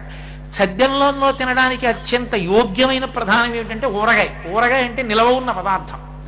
అది ఉప్పు కారం నూనె బాగా దట్టించి రజోగుణ సంబంధంగా ఉంటుంది. అటువంటి ఊరగాయ ముక్కోటి అన్నం మీద వేసేసి ఓ ముంత కట్టిస్తారు. ఆ ముంతకో తాడు కడతారు. ఇప్పుడంటే క్యారేజీలోకి ఊచలు, ఆ ఊచ చెంచాలా ఉండడాలు అవన్నీ వచ్చాయి. కానీ అప్పుడు ముంతకి తాడు కట్టి తగిలించుకోవడమే. కాబట్టి వాళ్ళు కొన్ని మధుర పదార్థాలు, ఓ ఆకేసి ఆకు మీద కొన్ని మధుర పదార్థాలు, ఆ కింద చద్దన్నం, దాని మీద కాస్త ఊరగాయ వేసుకుని తగిలించుకున్నారు. తగిలించుకుని కృష్ణ కృష్ణ వనభోజనం చేద్దాం అన్నావు కదా, పద అన్నాడు. పొద్దున్న నిద్ర లేపాడు ఆయన వాళ్ళందరినీ. ఎలాగో తెలుసా? అందరికన్నా ముందు తను లేచి కొమ్ము బూర ఊదాడు అందరిళ్ళకి వెళ్ళి. ఆ కృష్ణుడు ఊతున్నాడు కొమ్ము బూర, వనభోజనానికి వెళ్ళాలి. లేచారు, అందరూ బయలుదేరారు. రోజు వెళ్ళిన చోటికే. ఎంత సంతోషంగా వెళ్ళారో చెప్పారు వ్యాసుల వారు, పోతన గారు. అది వనభోజనానికి వెళ్ళడం అంటే. అప్పుడు కూడా దిక్కుమాలిన కారులో వెళ్ళి, ఆ రోజు కూడా భోజనం వేళటికి 1 గంటకో ఎప్పుడో వెళ్ళిపోయి, అప్పుడు కూడా భోజనంలో మళ్ళీ విఐపి సర్కిల్ అని ఒకటి పెట్టుకుని అందులోకి వెళ్ళి తొందరగా భోజనం చేసేయడం కాదు. వనభోజనం అంటే అందరితో కూడి సంతోషముగా వనమనందు విహరించి చేసి బ్రహ్మమును తినుట. అందుకని వాళ్ళు ఎంత సంతోషంగా వెళ్ళారో చెప్పారు పోతన గారు. కోయిల కూసింది, వాళ్ళు మళ్ళీ కూశారు. పైన పక్షులు ఎగురుతూ వెళ్ళిపోతున్నాయి, కింద నీడను పట్టుకుని వాళ్ళు పరిగెత్తారు. కొంతమంది గోతుల్లో దాక్కు నరిచారు, వాళ్ళు ఎక్కడున్నారో వెతికి మిగిలిన వాళ్ళు పట్టుకున్నారు. కొన్ని చోట్ల నెమళ్ళు నాట్యం చేస్తున్నాయి, దాన్ని చూస్తూ కొందరు నాట్యం చేస్తున్నారు. ఒక చోట కొంగ ఒంటికాలు మీద నిలబడింది, వీళ్ళు ఒంటికాలు మీద నిలబడ్డారు. ఎవరు ఏది చేస్తున్నా వాళ్ళందరూ మాత్రం కృష్ణ కృష్ణ చూసావా మేము ఎలా ఉన్నావా అని కృష్ణుణ్ణి చూస్తారు. వాళ్ళు చేస్తూ ఉంటారు, కృష్ణుణ్ణి చూస్తూ ఉంటారు, కృష్ణుణ్ణి చూసి ఆనందపడిపోతారు. పరిగెడుతూ ఉంటారు, వస్తారు, కృష్ణుణ్ణి ముట్టుకుంటారు, వస్తారు, కృష్ణుడిని ఒక్క గుద్దు గుద్దుతారు, కృష్ణుడిని ఒక్క తన్ను తంతారు, కృష్ణుడు వెళ్ళి కౌగిలించుకుంటాడు, కృష్ణుడు గుద్దు గుద్దుతాడు. వాళ్ళు మురిసిపోతారు, పెద్ద నవ్వు నవ్వుతారు. ఓడు ఏడుస్తాడు, ఓడేదో నాట్యం చేస్తాడు. కావాలంటే చదవండి పోతన గారి భాగవతం, నేను అబద్ధం చెప్పాను అనుకుంటే. ఇంత సంతోషంగా వాళ్ళందరూ వెళ్ళారు. ఎక్కడికి వెళ్ళారు? వాళ్ళు అఘాసురుడి నోట్లోకి వెళ్ళిపోయారు అన్నారు. అఘాసురుడు అంటే తెలుగులో పోతన గారు యథాతథంగా దాన్ని పాపపు రక్కసుడు అని పిలిచారు. ఎంత అందంగా పిలిచారు. వాళ్ళు వెళ్ళిపోతుంటే ఆ అఘాసురుడు అన్నవాడు అన్నాడు, జపిరము లేక ఇప్పుడు గ్రేపుల గోపాలసుతుల కృష్ణుని తోడన్ గీపెట్టగ మింగెదనని పాపపు రక్కసుడు త్రోవ పడి ఉండే నృప. ఆ పాపపు రక్కసుడు పడుకున్నాడు. పాపం ఎప్పుడెప్పుడు మనని గ్రసిద్దామా అని చూస్తుంది, మనతో పాపం చేయించి. పాపం చేయడం అంటే ఏమిటండి? ఈశ్వరుడు ఏదొద్దన్నాడో అది చేయడం. ఈశ్వరుడు ఏది చేయమన్నాడో అది చేయడం తేలిక. ఈశ్వరుడు ఏదొద్దన్నాడో అది చేయకుండా ఉండడం చాలా కష్టం. అయ్యా మీరు 6 గంటలకైనా స్నానం చేయండి అని నేను అన్నాను అనుకోండి, చేయడం పెద్ద కష్టం కాదు, చేసేస్తారు. అయ్యా మీరు నిద్ర లేచేటప్పుడు మాత్రం మీకు పాము గుర్తు రాకూడదు సుమా అన్నాను అనుకోండి, వీడు అసాధ్యం కోలా గుర్తు రాకూడదు అన్నాడు, ఇదే గుర్తు వచ్చిందిరా అంటారు. ఏది వద్దంటామో అది చెయ్యాలి, అది చూడాలనే కుతూహలం ఉంటుంది. పాపము అంటే తేలిక మాటలో చెప్పాలంటే నిషిద్ధ కర్మ ఆచరించుట. దానివల్ల ఈశ్వరుడికి దూరంగా జరిగిపోతాం. పరమభక్తి భగవంతుని యందుండి అది తప్పని తెలియక పాపంలోకి వెడుతున్న వాడిని కూడా ఈశ్వరుడు వెనక వచ్చి రక్షిస్తాడు. అందుకే వాళ్ళు అఘాసురుడి నోట్లోకి వెళ్ళిపోయారు. కొండ చిలవ రూపంలో పడుకున్నాడు. వాళ్ళు వెళ్ళిపోతుంటే ఓడు అన్నాడు, రే ఇది ఏమిటో అరణ్యం అనుకుని సొరంగం అనుకుని మనం వచ్చేస్తున్నాం, ఎర్రగా ఉందిరా, నాలికలా ఉంది, కొండ చిలవ దవడలా ఉంది, లోపల నుంచి దుర్వాసన వస్తోంది, వేడి పొగొస్తోంది, కొండ చిలవ నోట్లోకి పోతున్నామేమోరా మనం అన్నాడు. అంటే మిగిలిన వాళ్ళు అన్నారు, బకునిం చంపిన కృష్ణుడండు మనకున్ పామంచు చింతింపనీటికి రాపోదము దాటిగాక ఇది కౌటిల్యంబుతో మింగుడున్ బహువెంటంచను కృష్ణు చేతయనచున్ దుర్వార్తలై పోవగం. వాళ్ళు ఏమిట్రా ఇది కొండ చిలవ కొండ చిలవ కొండ చిలవ అఘాసురుడు చంపేస్తాడంట ఏమిట్రా, ఇలా బకుణ్ణి కృష్ణుడు చంపలా, నిజంగా వీడు అఘాసురుడు అయితే కృష్ణుడు చంపేస్తాడు, మనకెందుకు, మన వెనక పరమేశ్వరుడు ఉన్నాడు పదండి అన్నారు. వాళ్ళకి పరమేశ్వరుడు అని తెలియదు, కృష్ణుడు ఉన్నాడు అంతే. వెళ్ళిపోయారు వాళ్ళు. అరే వీళ్ళు నా మీద నమ్మకంతో వెళ్ళిపోయారు రా, కృష్ణుడు వెళ్ళాడు, గుటుక్కుని మింగేశాడు. అఘాసురుడు వాళ్ళు చచ్చిపోయారు. ఇప్పుడు ఈయన్ని చంపేద్దాం అనుకున్నాడు, నిలువుగా అగ్నిస్తంభంలా నిలబడ్డాడు. అఘాసురుడు చచ్చిపోయాడు. ఆయన తేజస్సు కృష్ణుని యందు ప్రవేశించింది. మృతకళేబరాల్ని చూశాడు గోపాల బాలురావు. తన కారుణ్య దృక్కుల చేత బ్రతికించాడు. అసలు ఈశ్వరుడు చేసే పనంతా చూపులతోనే ఉంటుంది. అందుకే కదా పోతన గారు భాగవతాన్ని ప్రారంభం చేస్తూ శ్రీకైవల్య పదంబు చేరుటకు నై చింతించదన్ లోకరక్షైకారంభకు భక్తపాలన కళా సంరంభకున్ దానవోద్రేక స్తంభకు కేళిలోల విలస దృగ్జాల సంభూత నానా కంజాత భవాండ కుంభకు మహానందాంగనా డింబకున్నంటారు. కేళిలోల విలస దృగ్జాల సంభూత నానా కంజాత భవాండ కుంభకు. తన చూపుల చేత బ్రహ్మాండములను సృష్టించగలిగిన వాడు. అటువంటి పరమాత్మ తన చూపుల చేత బ్రతికించాడు. వీళ్ళందరూ వనభోజనానికి వెళ్ళారు. ఏమిటి వనభోజనం అంటే, మిగిలిన రోజుల్లో ఎవడి ముంత వాడు తింటాడు. ఇప్పుడు వాళ్ళకి కృష్ణుడితో కలిసి ఆడుకుంటూ అంత ప్రహృష్టంగా తిరగడంలో అంత సంతోషంతో, వనభోజనం అంటే ఇవాళ అందరూ కలిసి కూర్చుని తింటారు. వాళ్ళు ఎవడికి ఆకలేసిందని చెట్టు కింద కూర్చుని ఎవడి ముంత వాడు తినడం, కృష్ణుడితో కలిసి తింటాం అందరం, అది వాళ్ళ సంతోషం. అది మనందరం కలిసి పరమాత్మ ప్రసాదం తింటాం. అందరం ఈశ్వరుడి బిడ్డలుగా మనందరం వసుధైవ కుటుంబకంగా తింటాం. ఇవాళ అన్న ఆనందంతో వెళ్ళాలి వనభోజనానికి. వీళ్ళందరూ వెళ్ళారు. వాళ్ళకి ఆకలేసిందా? వాళ్ళకి తెలియలేదు. వాళ్ళు మరిచిపోయారు ఆకలి సంగతి. కృష్ణుడితో ఆడుకుంటున్నారంతే. కృష్ణుడు గమనించాడు వాళ్ళకి ఆకలేస్తుందని. ఆయన అన్నాడు, ఒరే మీకు ఆకలేయట్లేదురా, ఎండం రగ్గితి రాకటంబడితి ఇంకేవా విలంబింపగా రెండో బాలకులారసల్ దిగుడువన్ రమ్యస్థలం బిక్కడి దండం లేగలు నీరు త్రాగి ఇరమందం పచ్చికల్ మేయుచున్ దండంబై విహరించుచుండ అమంద ప్రీతి భక్షింతమే. ఈ ఆవులన్నీ కూడా చక్కగా ఇదిగో పద్మసరోవరం ఉంది, గడ్డి తిని నీళ్లు తాగుతాయి, రెండురా మనందరం కూర్చుని అన్నం తిందాం, ఆకలి ఇట్లేదురా మీకు అన్నాడు. కృష్ణ నువ్వంటే గుర్తొచ్చింది, ఆకలేస్తోంది కృష్ణ అన్నారు. వాళ్ళకి కృష్ణుణ్ణి చూస్తే సంతోషం. రండి కూర్చుందాం అన్నారు. వాళ్ళకి ఏం కావాలి?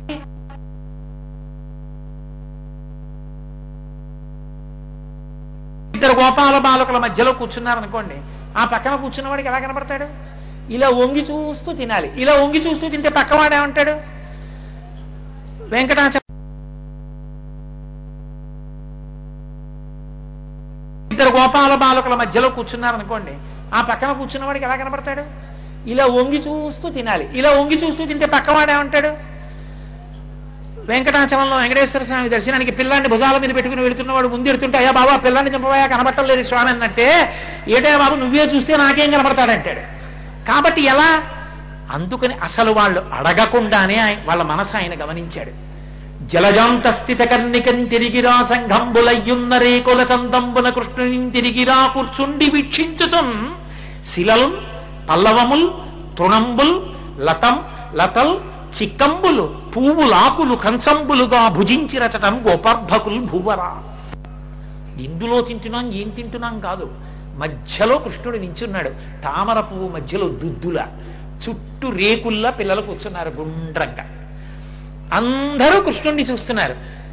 కృష్ణ కృష్ణ ఇదిగో మా ఇంట్లో నువ్వు పిండి ఆవకాయ తెచ్చానయా అన్నాడు. ఓడన్నాడు, కృష్ణ మా ఇంట్లో మాగాయ ఎంత బాగుంటుందో తెలుసా? 2 ఏళ్ల నాటి మాగాయ మా నాయనమ్మ పెట్టింది, ఇప్పటికీ ఎంత సువాసనో చూడని వాడు ముక్క నాకాడు. నాకి కృష్ణ పుచ్చుకో అని ఎడంచి ఇసుకలో వేసి ఇలా అందించాడు. పైగా వాళ్ళు తింటున్నది రాళ్ళు, పువ్వులు, ఆకులు ఇవన్నీ వేసుకు తింటున్నారు. కృష్ణుడు 33 కోట్ల మంది దేవతలు నిలబడిపోయారండి ఆ వనభోజనానికి. అది వనభోజనం అంటే. రంభాదులు నాట్యం చేశారు, అలా చెయ్యాలి వనభోజనం చేస్తే. గోపాల బాలుర్రా చెయ్యాలి అరమరికలు లేకుండా. ఎక్కడికి వెళ్ళినా అభిజాత్యాలు వెంట పెట్టుకుని వెడితే వనభోజనం ఏం చేస్తావు నీ బుర్ర? కాబట్టి అక్కడికి వెళ్ళి వాళ్ళందరూ కృష్ణుణ్ణి చూస్తున్నారు. ఆయన ఆ కడుపున దిండుగా కట్టిన వలువలో లాలిత వంశన లంబుజునిపి మీగడ పెరుగుతూ, ఆ తర్వాత వేత్రదండంబును విమల శృంగంబును జారిరానీకడా శంకనిరికి మీగడ పెరుగుతో మేళవించిన చల్ది ముద్దయావలి చేత నెనయనునిచి చెలరేగి కొసరి తెచ్చిన ఊరగాయలు వేళ్ల సందులను తా నెనయనునిచి సంగడీల నడుమ చక్కగా కూర్చుండి నర్మభాషణముల నగవు నెరపి యాగభోక్త కృష్ణుడు అమరులు వెరగొంద శైశవంబు మెరసి చల్ది కుడిచే. అసలు శాబ్దిక ప్రత్యక్ష ప్రసారం చేశారు పోతన గారు మహానుభావుడు. ఆ మధ్యలో నిలబడిన కృష్ణుడు ఆ పైన ఉన్న ఉత్తరీయం తీసి కడుపుకు అడ్డంగా ఇలా కట్టుకున్నాడు. ఏదో పరివ్రాజకుడు కనబడితే, పరమహంస కనబడితే నమస్కారం చేసే భక్తుళ్ళ కట్టుకుని ఆ వేణు ఓటు ఉంటుంది దాన్ని అడ్డంగా ఇలా దోపాడు. ఇలా అడ్డంగా దోపి ఆ ఆవుల్ని పిలుస్తాడు కొమ్ము బూరతోటి. ఆ కొమ్ము బూరని ఆవుల్ని అదిలించే కర్రని రెండింటినీ ఎడం సంకలో పెట్టుకున్నాడు. ఇప్పుడు చెయ్యిలా అన్నాడు అనుకుంటా పడిపోతాయి. అందుకని చెయ్యిలాగే ఉంచి ఎడం చెయ్యి ఇలా పెట్టుకున్నాడు. ఓ పెరుగు ముద్దోటి తీసుకుని పెరుగన్నపు ముద్ద ఇలా పెట్టుకున్నాడు. ఓ కబళం పెట్టుకుని వాడో ఆవకాయ ముక్కిచ్చాడు, వీడో మాగాయ ముక్కిచ్చాడు, వీడో ఉసిరికాయ ముక్కిచ్చాడు. ఇవన్నీ వేళ్ల మధ్యన పెట్టుకుని యాగభోక్త కృష్ణుడు పోతన గారు మర్చిపోలేదు. అగ్నిముఖంగా నమో నారాయణ స్వాహ అనిస్తే పుచ్చుకునే కృష్ణ పరమాత్మ గోపాల బాలుర మధ్యలో కూర్చుని తినవలసిన వాడు నిలబడి మాట్లాడకుండా తినవలసిన వాడు మాట్లాడుతూ ఊరగాయ ముక్కల్ని, ఎంగిలి ముక్కల్ని పెరుగన్న ముద్ద ఎడం చేతిలో పెట్టుకుని కుడి చేతితో తింటున్నాడు. అప్పుడప్పుడు ఇలా నాకుతున్నాడు వంగి. యాగభోక్త కృష్ణుడు అమరులు వెరగొంద శైశవంబు మెరసి చల్ది కుడిచే. అలా నువ్వు తినగలవా? వనభోజనానికి వెళ్ళి పరమాత్మ స్వరూపాన్ని తెచ్చి మధ్యలో పెట్టుకుని చుట్టూ వలయంగా కూర్చుని మహానైవేద్యం పెట్టినటువంటి ప్రసాదాన్ని అంత సంతోషంగా పరబ్రహ్మాన్ని చూస్తూ ఈశ్వర ప్రసాదం, మేమందరం ఆయన బిడ్డలం, మేమందరం ఆయన కొడుకులం కూతుళ్ళం, నాన్నగారి ఇంటికి వచ్చి తింటున్నాం అని సంతోషంగా బ్రహ్మాన్ని భుజించగలవా? అక్కడ నీ అహంకారం ఏ కారణానికి ఉందో దాన్నంతటినీ పక్కన పెట్టేసి మేమందరం అన్నదమ్ములం, అక్క చెల్లెళ్ళమని కూర్చోగలవా? కూర్చుని తినగలవా? వాళ్ళు తిన్నారు ఏమీ తెలియకపోయినా. వాళ్ళు తింటూ ఉంటే అప్సరసలు నాట్యం చేశారు పైన. అబ్బా ఏమిట్రా యాగభోక్త ఇలా తింటున్నాడు ఏమిట్రా సద్యన్నావా అన్నారు వాళ్ళు. ఆశ్చర్యపోతే బ్రహ్మగారు సత్యలోకంలో కూర్చుని జపం చేసుకుంటున్నాడు. ఆయన ఏదో ఒక్కొక్క పుర్రె తీయరాయ, పాపం ఆయన పని అదే కాదు, సృష్టి చేస్తున్నాడు. ఏమిట్రా గొడవ బయట అని ఆ కమండం పట్టుకుని, ఆ తపోదండం పట్టుకుని బయటకు వచ్చి, ఎందుకు అరుపులు మీ అందరూ అన్నాడు. హెడ్ మాస్టర్ అకస్మాత్తుగా బయటకు వచ్చి కేకేసినట్టు ఇస్తే వాళ్ళు అన్నారు, ఎందుకు అరుపులంటే సంతోషం కాదు, పరబ్రహ్మము రాశీభూతమై గోపాల బాలుడిగా తిరుగుతోంది చూడదు అక్కడ బృందావనంలో. అరణ్యంలో మధ్యలో నిలబడి గోపాల బాలులతో చలిదన్నం తింటోందయా, అంత వశమైంది అక్కడ. ఎంత సులభుడైపోయాడు చూడ సన్నివేశం అన్నారు. ఆయన వచ్చి చూశాడు, వాడు పరబ్రహ్మమా, చద్దన్నం తింటూ మాగాయ ముక్కలు తింటున్నవాడు, నేను నమ్మనన్నాడు అని అక్కడే ఉన్న ఆవులు దూడలు దాచేశాడు. వాళ్ళన్నారు పిల్లలు, అకస్మాత్తుగా ఆవులు దూడలు కనపడలేదు, వాళ్ళ ఐశ్వర్యం అదే, కృష్ణ ఆవులు దూడలు లేవన్నారు. ఆయన అన్నాడు, రే మీరు తింటూ ఉండండిరా, నేను చూసి వస్తానన్నాడు అని ఆ కొమ్ము బూర ఊత్తూ వెళ్ళాడు. ఆయన అటెళ్ళగానే పిల్లల్ని దాచేశాడు. కృష్ణుడు తిరిగి వచ్చాడు. తిరిగి వచ్చి ఆయనకి తెలియదు పరబ్రహ్మానికి, కళ్ళు మూసుకుని ఆలోచించాడు. ఊరైనా నా అభికమలంలోంచి పుట్టినవాడివి, నన్నే మాయ చేద్దాం అనుకుంటున్నావు, నీ మాయని మించిన పెనుమాయ నాది, నువ్వు పట్టుకపోతే ఇప్పుడు నిన్ను మందలించడం ఎందుకురా, నీ సృష్టించలేను, ఇప్పుడు ఆ పిల్లల్ని ఆవుల్ని దూడల్ని నీ సృష్టించేస్తానన్నాడు. కరములు పదములున్ శిరంబుల్ లవనగ్నంబుల్ ముఖములున్ కన్నులు ముక్కులున్ శ్రవణముల్ దండాంబర సగ్నేణు విషాణ భూషణ వయో భాష గుణాఖ్యాన తత్పరతల్ విగ్వడకుండ దల్చి విబుడా వత్సర్భకాకారముల్.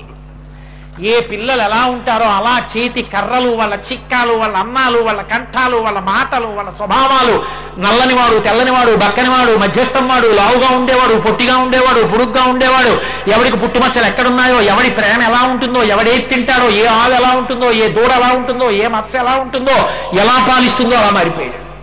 అన్నీ కృష్ణుడే తోలుకుని ఇంటికి వెళ్ళిపోయాడు. తల్లిదండ్రుల దగ్గరికి వెళ్ళినప్పుడు ఒక్కొక్క పిల్లాడు ఒక్కొక్కలా ఉంటాడు, అలా ఉండద్దు. ఏ తల్లులకు ఏ బాలకు లేతరగున తిరిగి ప్రీతి కలిగింతులము నా తల్లులకు ఆ బాలకు లాతరగున ప్రీతి చేసి రవనీనాథ అన్నారు పోతనగా. ఒక్కొక్క పిల్లాడు అమ్మ దగ్గరికి వెళ్ళి ఒక్కొక్కలా ప్రవర్తిస్తాడు, ఎలా ప్రవర్తిస్తారో అలాగే ప్రవర్తించి సంతోషపెట్టేశాడు. బ్రహ్మగారికి ఓ రోజైంది, ఇక్కడ ఏడాది అయింది. పిల్లలు బ్రహ్మగారి దగ్గర ఉన్నారు, ఆవులు దూడలు బ్రహ్మగారి దగ్గర ఉన్నాయి. బృందావనంలో ఆవు దూడలు గోపాల బాలు అలాగే ఉన్నారు.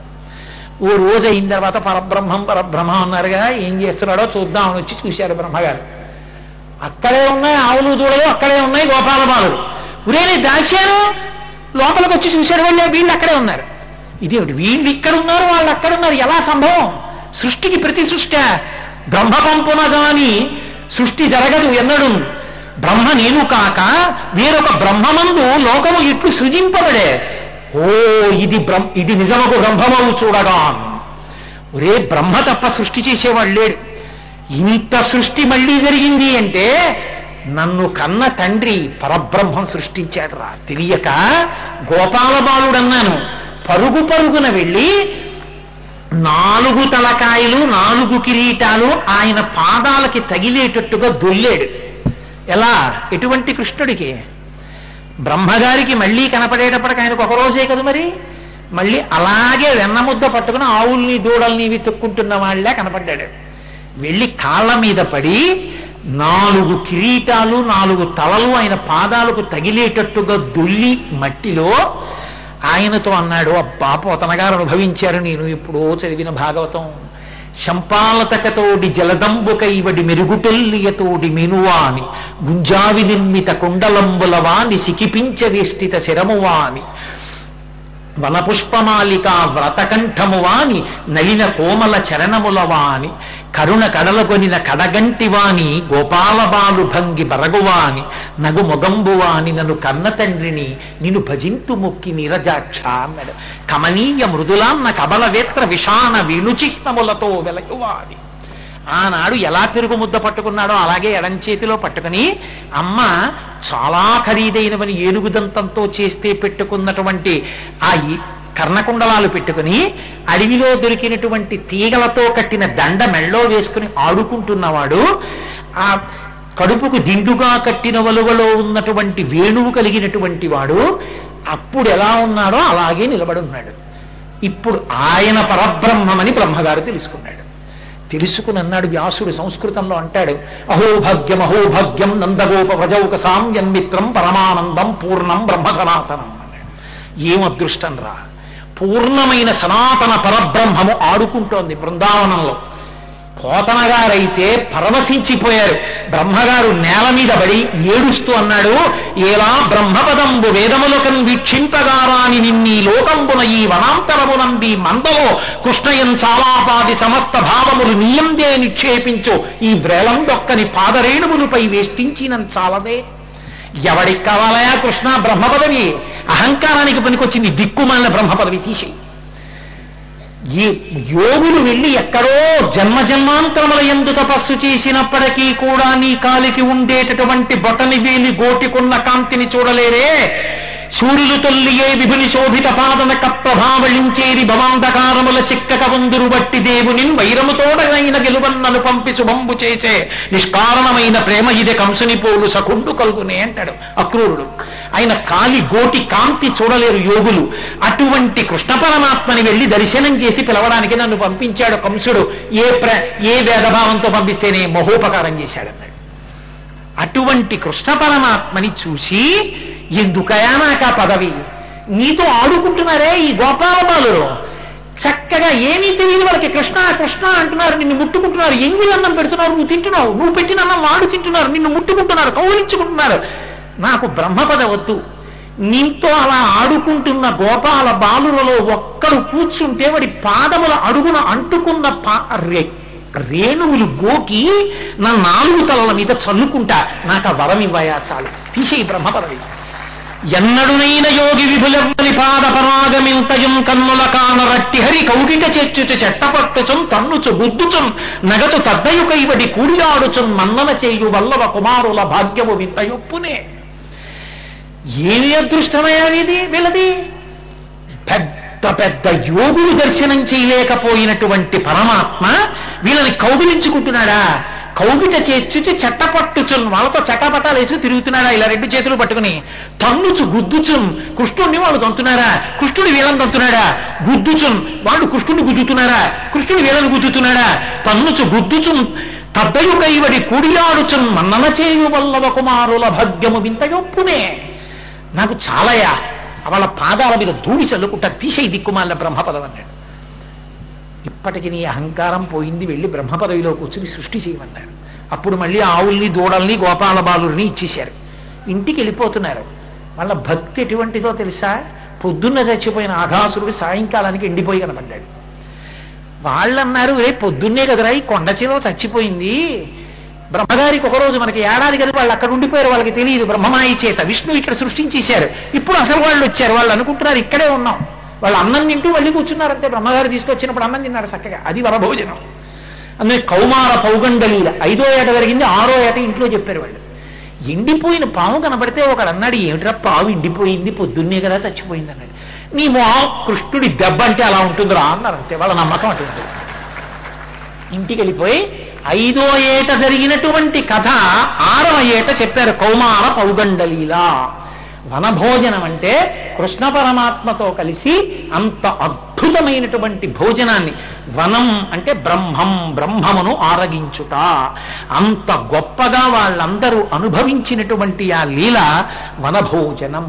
ఆ వనభోజనమునందు ఏ అరమరికలు లేవు, వాళ్ళు కేవలము కృష్ణుడితో అంతటి తాదాత్మ్యత పొందారు.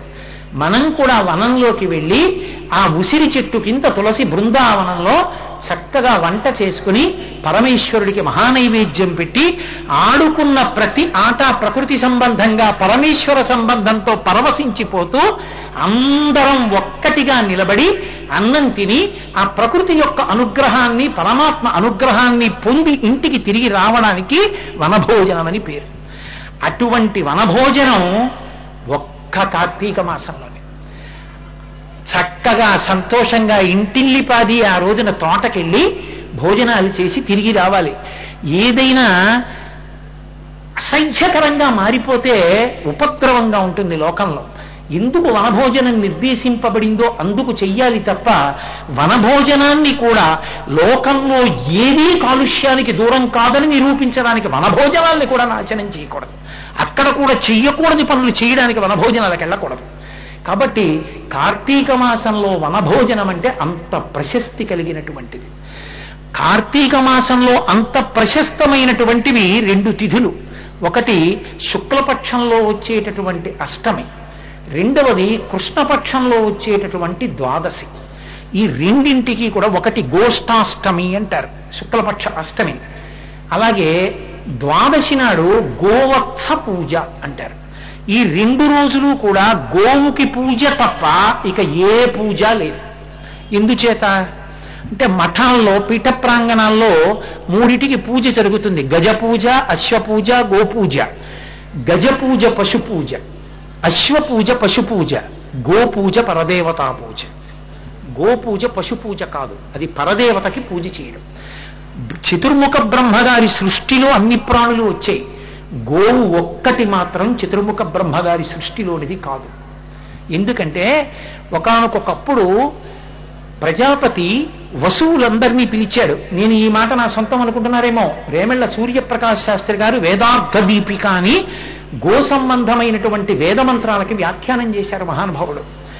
అందులో వేదంలో ఉన్నటువంటి విశేషాన్ని మీతో నేను మనవి చేస్తున్నాను. వేదమును మించిన ప్రమాణం లేదు. వసువుల్ని పిలిచి ప్రజాపతి ఒకసారి చెప్పాడు, ఒక అపురూపమైన ప్రాణి సృష్టింపబడాలి. ఏకంగా మా సృజంతి అన్నాడు. ఒక అద్భుత ప్రాణి సృష్టింపబడాలి. ఇక అటువంటి ప్రాణి లోకంలో ఉండకూడదు, అది సాక్షాత్ పరబ్రహ్మస్వరూపమై ఉండాలి. అటువంటి ప్రాణిని సృజించండి అన్నాడు. అంత గొప్ప ప్రాణిని మేము ఎలా సృజిస్తామన్నారు వాళ్ళు. 100 సంవత్సరములు ఎడతెరిపి లేకుండా హోమం చేయండి, మీకు శక్తి వస్తుంది, ఆ శక్తితో ఆ ప్రాణిని సృజించండి అన్నాడు. అష్టవసువులు 1 సంవత్సరం పాటు హోమం చేసి ఆ తపశ్శక్తి చేత ఒక గోవుని సృష్టించారు. ఆ గోవు యొక్క సంతానంగా ఇవాళ ఇన్ని గోవులు వచ్చాయి. ఆ గోవుకి ఒక విశేషమైనటువంటి లక్షణం ఉంది. వేదం గోవుని ఏమని చెప్పిందంటే గౌరగ్నిహోత్ర అంది. గోవు అగ్నిహోత్రము. అగ్నిహోత్రము గోవు కాదు, గోవు అగ్నిహోత్రము కాదు. మరి ఎందుకన్నట్ల ఆ మాట? గౌర్వారగ్నిహోత్ర అంటే మరి గోవు అగ్నిహోత్రం ఎందుకు అవుతుంది అంటే దానికి ఒక రహస్యం ఉంది. అగ్నిహోత్రాన్ని ఆరాధన చేస్తే ఐశ్వర్యం అబ్బుతుంది, శ్రియమిచ్చేత్ హుతాశన. అందుకే పూర్ణాహుతి అయిపోయిన తర్వాత ఐశ్వర్య ప్రాప్తికి సంబంధించినటువంటి ఆశీర్వచనం చేస్తారు. మేధావి భూయాసం, యశస్వి భూయాసం అంటూ ఆ యజ్ఞ భస్మ తీసి రక్ష పెడతారు అవయవాలకి. అది ఐశ్వర్యకారకం. అగ్నిని ఆరాధించడం చేత సమస్త ఐశ్వర్యములు సమకూరుతాయి. యథార్థమునకు సనాతన ధర్మంలో మనందరం అగ్ని ఆరాధకులు. అందుకే తండ్రి శరీరం పడిపోతే కొడుకు శ్మశానానికి తీసుకెళ్లి అగ్నిహోత్రంతో ఒక మంత్రం చెప్తాడు. ఓ అగ్నిహోత్రమా, మా తండ్రి బ్రతికున్నంత కాలం నిన్ను ఆరాధించాడు, ఎంతో భక్తితో సేవించాడు, నీలోకి హవిస్సుని వేస్తూనే ఉండేవాడు. అటువంటి మా తండ్రి శరీరం వదిలేశాడు. ఇప్పుడు మా తండ్రి శరీరాన్ని హవిస్సుగా వేసేస్తున్నాను నీలోకి. కాబట్టి ఈ శరీరాన్ని కాల్చక బాధ పెట్టకుండా భగ్గున మంటలో కాల్చి బూది చేసి ఆయనలో ఉన్నటువంటి పంచభూతములను బ్రహ్మాండములోని పంచభూతముల యందు కలిపేసేయమని అడిగి తండ్రి శరీరానికి ప్రేత సంస్కారం చేస్తాడు. అంటే అగ్ని ఎందే లయమైపోతారు సనాతన ధర్మంలో. అగ్ని ఆరాధనం అంత గొప్పది. అసలు గృహస్థాశ్రమం ఎందుకు స్వీకరిస్తారో తెలుసా? అందుకే పెళ్లిలో మిగిలిన తంతంతా కూడా సూర్యోదయానికి చేస్తారు. రాత్రి 2 గంటలకో 1 గంటన్నరకో ముహూర్తం అనుకోండి, మంగళసూత్రధారణం, జీలకర్ర బెల్లం పెట్టడం, తలంబ్రాలు అయిపోతే ప్రధాన హోమం చేయించేస్తారు. రాత్రి తీసుకెళ్లి కూర్చోబెట్టి ప్రధాన హోమం చేయిస్తారు. ఎందుకు చేయిస్తారంటే అసలు గృహస్థాశ్రమంలోకి భార్య వచ్చేది ఎందుకు అంటే భర్త యొక్క అగ్నిహోత్రాన్ని రక్షించాలి. ఆమె ప్రధాన కర్తవ్యం అటొచ్చి ఇటొచ్చి అగ్నిహోత్రంలో కాస్త ఊక వేస్తూ ఉంటుంది. చిట్ట చివర యజమాని శరీరం పడిపోతే ఆ అగ్నిహోత్రాన్నే కొడుకు తీసుకెడతాడు. తీసుకెళ్లి ఆ అగ్నిహోత్రంతోనే రగలుస్తాడు చితి, అందులో శరీరాన్ని పడేస్తాడు. అందరూ అగ్ని ఆరాధకులే. చాతుర్వర్ణములకు అగ్ని ఆరాధనమున్నది. కావాలంటే మీరు వేదముల యొక్క వ్యాఖ్యానాలు చూడండి. ఎవరో ఒక్కరిది కాదు అగ్ని ఆరాధన. చాతుర్వర్ణములు వేదము అగ్నిహోత్రమును ఆరాధించవలసిందే. ఒకవేళ అలా చేయకపోతే పొరపాటే నేను చెయ్యట్లేదనాలి తప్ప అలా చేయకపోవడాన్ని సమర్థించుకోవడం మంచి పద్ధతి కాదు. ఎప్పటికైనా అలా అగ్నిహోత్రం చేసి అదృష్టం కలగాలని కోరుకోవాలి. అగ్ని ఆరాధన చేత సమస్త పాపములు నశించిపోతాయి. అసలు యథార్థానికి భార్య వంట చేస్తే మొట్టమొదట ఆ ఇంట అన్నం తినవలసిన వాడెవరో వేదం నిర్ణయం చేసింది. బ్రాహ్మణ రూపంలో ఉండేవాడు అగ్నిహోత్రుడు. ఇంటికొచ్చిన బ్రాహ్మణుడు వంటలో సాయం చేసి అంతా చేశాక ఆయనకి అన్నం పెట్టకుండా ఇంట్లో వాళ్ళు తిని వెళ్ళిపోతే బ్రాహ్మణుడు ఏడిస్తే ఎంత పాపం వస్తుందో, వంట చేసిన అగ్నిహోత్రంలో నీతి అన్నపు మెతుకు వెయ్యకపోతే ఆ ఇంట అంత దోషం వస్తుంది. అందుకని ఆగ్నేయంలో వంటశాల పెట్టి సూర్యుణ్ణి చూస్తూ వంట అయిపోయిన తర్వాత దివిషద్వద్గమనీ ముఖంబునన సంతృప్తింగాంచు నిన్నీసుగాస్తవముల్ శృతులు సర్వాంతవ్యామివని అని సత్యహరిశ్చంద్రియంలో అరణ్యంలో వెడుతూ కూడా అగ్నిలో వేస్తుంది మహాతల్లి చంద్రమతీదేవి. ఆ కనీసం గ్యాస్ స్టవ్ అయితే ఒక్క మెతుకు నీతిలో ముంచి విడిచిపెట్టాలి. అగ్నికి పెట్టకుండా ఇంట్లో తిన్నవాడికి ఆరోగ్యం ఉండదు. అందుకే బహుశా 40 ఏళ్లకు షుగర్ రావడానికి కారణం. ఈశ్వరుడి పట్ల మనం కృతజ్ఞతతో ప్రవర్తించి మనకి ఏమీ రాకుండా ఉండాలంటే ఎందుకు రాకుండా ఉంటాయి? వండిపెట్టిన అగ్నిహోత్రాన్ని ఆరాధించకపోతే అగ్నిహోత్రుడు ఎందుకు గౌరవిస్తాడు లోకాన్ని? ప్రతినిత్యము కూడా వంట జరిగిన తరువాత ఇంట్లోని అగ్నిహోత్రశాలలో ఇంత అన్నం పడేయాలి. నాకు ఇప్పటికీ బాగా జ్ఞాపకం, అప్పట్లో గ్యాస్ పొయ్యిలు లేవు. మా అమ్మగారు వంటంతా అయిపోయిన తర్వాత ఆ కట్టె పుల్లలు వెనక్కి తీసేసి ప్రతిరోజు ఆ అన్నంలోంచి కొంచెం అన్నం తీసి నెయ్యి వేసి శ్లోకం చెప్పి ఆ మంటలో వేసేది. వేస్తే మేమేమో ఆకలి పెట్టకుండా ఇప్పుడు ఆ మంటల్లో వేస్తుంది ఈవిడే అనుకునేవాళ్ళం. మహాతల్లి అలా పొయ్యిలో ఉన్న కట్టెల మీద మొదట నీటి అన్నం వేసి తర్వాత పెట్టిన అన్నం తిన్న శరీరం కాబట్టి ఇవాళ ఈ పాటి భగవత్ సంబంధమైన మాటలు చెప్పగలుగుతాం. ఆవిడ అలా పెట్టి ఉండకపోతే ఈ ఒక్క శ్లోకం నాకు జ్ఞాపకం ఉండేది కాదేమో. కాబట్టి అగ్ని ఆరాధనం అంత గొప్పది. అసలు నిత్యాగ్నిహోత్రీకులు అంటారు. నేను గుంటూరులో ప్రసంగాలు చేసేటప్పుడు ఒకసారి నిత్యాగ్నిహోత్రీకులు అందరూ ఆశీర్వచనం చేయడానికి వచ్చారు. అసలు వాళ్ళ తేజస్సు చూడాలి, అగ్నిహోత్రుల్లాగే ఉంటారు. అగ్ని ఆరాధన అంటే అంత గొప్పది. అగ్నిహోత్రుణ్ణి ఆరాధన చేసిన వాడికి పాపం ఉండదు. వాడి నోటి వెంట వచ్చిన మాటని ఈశ్వరుడు నిజం చేస్తాడు, వాడు నిజం మాట్లాడడం కాదు. రామచంద్రమూర్తి నిత్యాగ్నిహోత్రీకుడు. అగ్నిహోత్రాన్ని తగల్చుకుని వెడుతూ ఉండేవాడు. చాలా దూరం వెళ్ళవలసి వస్తే అగ్నిహోత్రాన్ని ఆత్మారోపణం చేసుకుని వెడుతూ ఉండేవాడు ఆయన. అందుకే లక్ష్మణుడు ఇల్లు కట్టినప్పుడు ఓ మాట అంటాడు, పరమానస్మికాకుత్సాత్వయివర్ష శతం స్థితే స్వయంతు రుచిరే దేశే క్రియాతుమితి వమ్మద అంటాడు. అన్నా నేను కట్టలేదు, నువ్వు కట్టించావు నా చేతంటాడు. యజుర్వేద వినీతశ్చ అంటారు హనుమ. యజుర్వేదం బాగా తెలుసు రామచంద్రమూర్తికి. అందుకే ఇల్లు కట్టేశానన్నాయా లోపలికి రా అన్నాడు లక్ష్మణుడు. రాముడు అన్నాడు, కర్తవ్యే వాస్తుశమనం సౌమిత్రే చిరజీవి. ఇల్లు కట్టి లోపలికి వెళ్ళకూడదు యజమాని, దీర్ఘకాలం బతకడం. ఇల్లు కట్టిన వాడు వాస్తు పూజ చేస్తే కానీ ఇంట్లో ఉండకూడదు. గృహప్రవేశం చేస్తే సత్యనారాయణ వ్రతం మర్నాడు చేసుకో, తప్పు లేదు. రాత్రి 10 గంటలకు ముహూర్తం ఉంటే వాస్తు పూజ అయిపోవాలి. సత్యనారాయణ వ్రతం మర్నాడు చేయి, దైవారాధన. వాస్తు పూజ వదిలిపెట్టి గృహప్రవేశం లేదు, వాస్తు పూజ చేసి తీరాలి. రామచంద్రమూర్తి పరమధర్మాత్ముడు. రామాయణం వేదోపబృంహణం. అందులో లక్ష్మణుని ఉద్దేశించి అంటాడు, వాస్తు పూజ చెయ్యాలరా, ఫలానా మాంసములు పట్టమన్నాడు. ఆ యుగ లక్షణాన్ని ఉద్దేశించి ఆ మాంసములతో హోమం చేసి వాస్తు పూజ చేసి లోపలికి ప్రవేశించాడు. నేను ఎందుకు మీతో మనవి చేస్తున్నానంటే అగ్నిహోత్రమే సమస్త ఐశ్వర్యములకు కారణము. ఆ అగ్ని లేకపోతే జీవితాలు లేవు. అంతవరకు ఎందుకండి? ఒంట్లో వేడి 2 డిగ్రీలు తగ్గిపోయిందో అరికాళ్ళు రుద్దేయాలి, 2 డిగ్రీలు పెరిగిపోయిందో ముసుగు పెట్టుకు పడుకోవాలి, కాస్త చల్లటి నీళ్లతో గుడ్డ తెచ్చి నుదురి మీద అద్దుతూ ఉండాలి. ఉండవలసినంత వేడి ఉంటేనే వాడి బ్రతుకు. అగ్ని అంత గొప్పది, అగ్ని కన్నా గొప్పది లోకంలో లేదు. అగ్ని పురాణం జరిగితే అసలు ఆ అగ్నికి సంబంధించినటువంటి విషయాలు వింటూ ఉంటే అద్భుతం అనిపిస్తుంది నిజంగా. అటువంటి అగ్ని స్వరూపమే గోవు. అంటే అగ్ని ఎంత ఐశ్వర్యాన్ని ఇస్తుందో గోవు కూడా అంత ఐశ్వర్యాన్ని ఇవ్వగలదు. మీరు ప్రతిరోజు హోమం చేసి యజ్ఞం చేసి పూర్ణాహుతి చేసి అగ్నిహోత్రం యొక్క అనుగ్రహాన్ని పొందడం ఎంత క్లేశమో అంత తేలికగా పొందడానికి అవకాశం గోపూజ. గోవు యొక్క పృష్ఠభాగమునందు కాస్త పసుపు కుంకం వేసి నమస్కారం పెడితే లక్ష్మీదేవి వెంటనే పరమ ప్రసన్నురాలవుతుంది. ఎందుకంటే ఈ లోకంలో లక్ష్మీదేవి ఉండేటటువంటి స్థానములు 5 నిర్ణయం చేశారు. మొట్టమొదటిది ఏనుగు యొక్క కుంభస్థలం, రెండవది ఆవు యొక్క వెనక తట్టు, మూడవది తామర పువ్వు, నాలుగవది బిల్వదళం యొక్క వెనుక భాగం, ఈనెలుండేది శివలింగానికి తగిలితే ఐశ్వర్యం, ఐదవది సువాసిని యొక్క పాపట ప్రారంభ స్థానం. అందుకే ఇక్కడ సింధూరంతో అలదుకోవాలి. శంకరాచార్యులు వారు దాని మీద ప్రత్యేకంగా ఒక శ్లోకం చేశారు సౌందర్యలహరిలో. పరదేవత పాపట ప్రారంభ స్థానంలో పెట్టుకునే బొట్టు మీద ఒక అద్భుతమైనటువంటి శ్లోకం చేశారు. కాబట్టి అసలు ఆ పాపటే కదండి, స్త్రీ పాపటే సమస్త ఐశ్వర్యములకు కారణం పురుషుడికి.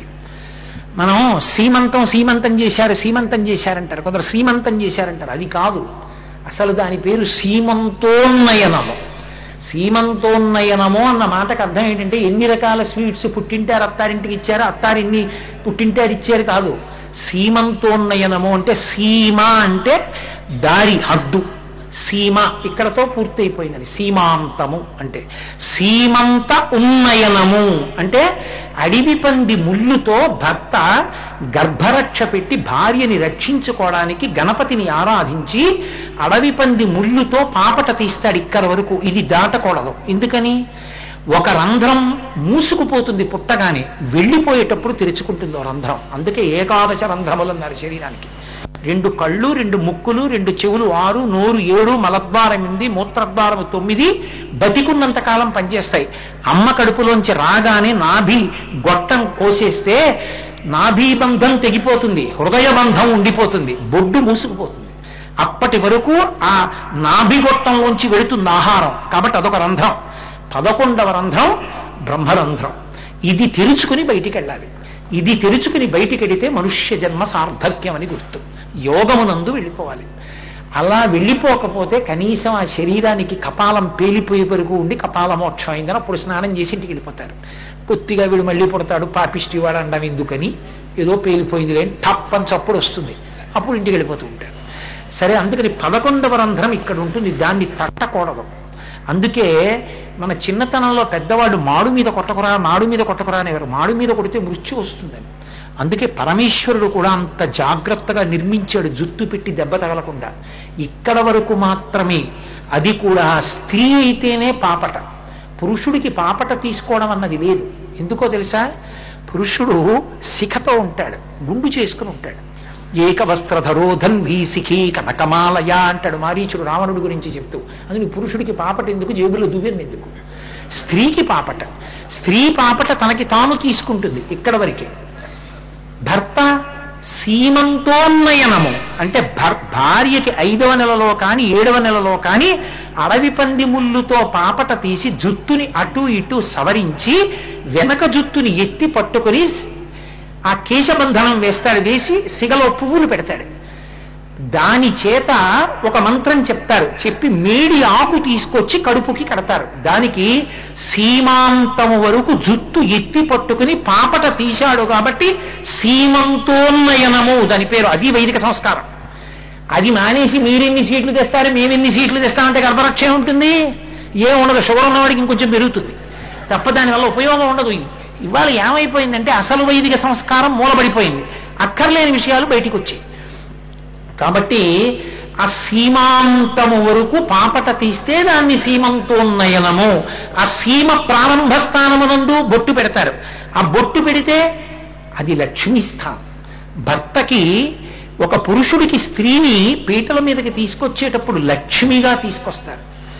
ఆడపిల్ల మా ఇంట్లో పుట్టి ఆయనకి లక్ష్మిగా వెడుతోంది. ఆయన నారాయణుడు, ఆయన్ని చేరిపోతోంది. నిత్యానపాయని నన్ను ఉద్ధరించడానికి కొన్నాళ్ళు నా ఇంట్లో ఉంది. పోతన గారు వీరభద్ర విజయం చేస్తూ పార్వతీదేవి వంక చూసి అంటాడు, అమ్మా గిరులలో నొక్క గిరినైన నా పేరు వెలయచేసి తిట్లు ఇందువదన, నీకు తండ్రినైతి నాకింత చాలదే, ఇది మహాద్భుతంబు ఇందువదన అంటాడు. కొండల్లో కొండ నాకెంత పేరు వచ్చిందమ్మా నువ్వు నాకు పుడితే అంటాడు. ఆడపిల్ల అంటే నారాయణుడు ఎక్కడో ఉన్నాడు, ఆయన దగ్గరికి వెళ్ళిపోతుంది ఈ లక్ష్మి. అందుకే పీటల మీదకి పురుషుడు నడిచొస్తాడు, ఆడపిల్ల రాకూడదు, పద్మంలో రావాలి. దానికి బదులు ప్రత్యామ్నాయంగా కాస్త ధాన్యం వేసినటువంటి బుట్టలో కూర్చోపెట్టి మేనమావలెత్తి తీసుకొస్తారు. ఈ పిల్ల మా మేనకోడలు, ఈ పిల్లని మా భార్యగా మేమెన్నడూ ఊహించలేదు, ఈమె లక్ష్మి, మేము నీకు అప్పచెప్తున్నామని మేనమామలు తీసుకొస్తే వాళ్ళ ఆయుర్దాయాన్ని కోరి అంచున్న పంచె పెడతారు. కాబట్టి లక్ష్మీ స్థానములలో ఒకటి ఇక్కడ పెట్టిన బొట్టు. కాబట్టి అవి 5 లక్ష్మీ స్థానాలు. గోవు వెనక తట్టు లక్ష్మీ స్థానం. అగ్ని కార్యం చేస్తే ఎలా ఐశ్వర్యం వస్తుందో గోవుని ఆరాధన చేయడం వల్ల ఐశ్వర్య ప్రాప్తి కలుగుతుంది. మహాపురుషులందరూ గోవుని సేవించడం వల్ల వచ్చిన వాళ్లే. అంత గొప్పది గోవు.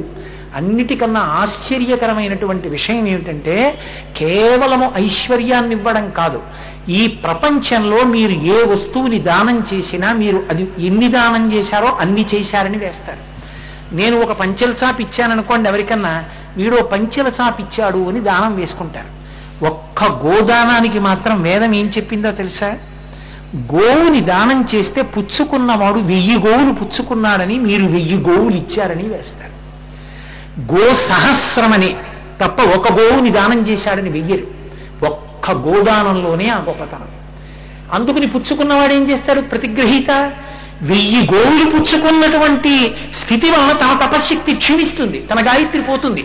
అందుకని వేదంలో ఏకాశిమే సహస్రం అంటూ ఒక ప్రత్యేకమైన మంత్రం ఉంది. ఆ మంత్రాన్ని గోదానం పుచ్చుకున్న వాళ్ళు దేవాలయంలో కూర్చుని కొంతసేపు పారాయణ చేయాలి. పారాయణ చేయకపోతే 1000 గోవులు పుచ్చుకున్నామని వాళ్ళకేస్తారు. గోదానం పుచ్చుకున్న వాళ్ళు ఆ మంత్రం చెప్పుకోవాలి, వెళ్ళి దేవాలయంలో కూర్చుని కొంతసేపు ఆమ్నాయం చేసి ఇంటికి వెళ్ళాలి. గోదానం అంత గొప్పది కాదు. మీకు ఒక రహస్యం చెప్పనా? గో సేవ చేశాడనుకోండి, గో గ్రాసం పెట్టాడనుకోండి, అంటే కాసిని పచ్చగడ్డి పరకలు పట్టుకుని గోవుకి తినిపించి ప్రదక్షిణం చేసి గంగడోలు ఇలా దువ్వి ఇలా వెనక తట్టి ఒక్కసారి గో పృష్ఠభాగంలో పసుపు కుంకం వేసి వెళ్ళిపోతాడు యజమాని రోజు. అలా వెళ్ళిపోతే ఏం చేస్తారని చెప్పిందో తెలుసా వేదం? ఆయన సేవించిన ఆవు శరీరానికి ఎన్ని వెంట్రుకలున్నాయో లెక్క పెడతారు. ఒక్కొక్క వెంట్రుకని ఒక్కొక్క సంవత్సరంగా తీసుకుని ఆ సంవత్సరంలో ఆయన 100 యజ్ఞములు చేశారని లెక్క వేస్తారు. గోవుకి ప్రదక్షిణం చేసి ఇలా రాసి వెళ్ళిపోతుంది.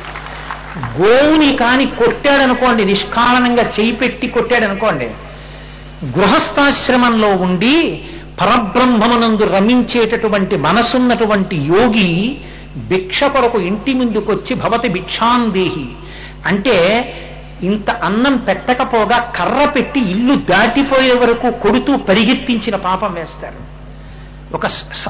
ఒక పరమ సాత్వికమైన వ్యక్తిని ఇల్లు దాటిపోయే వరకు కొడితే ఏ పాపం వస్తుందో నిష్కారణంగా ఆవు ఒంటి మీద చెయ్యి పెట్టి కొడితే ఆ పాపం వస్తుంది. గోవు పరదేవతా స్వరూపం.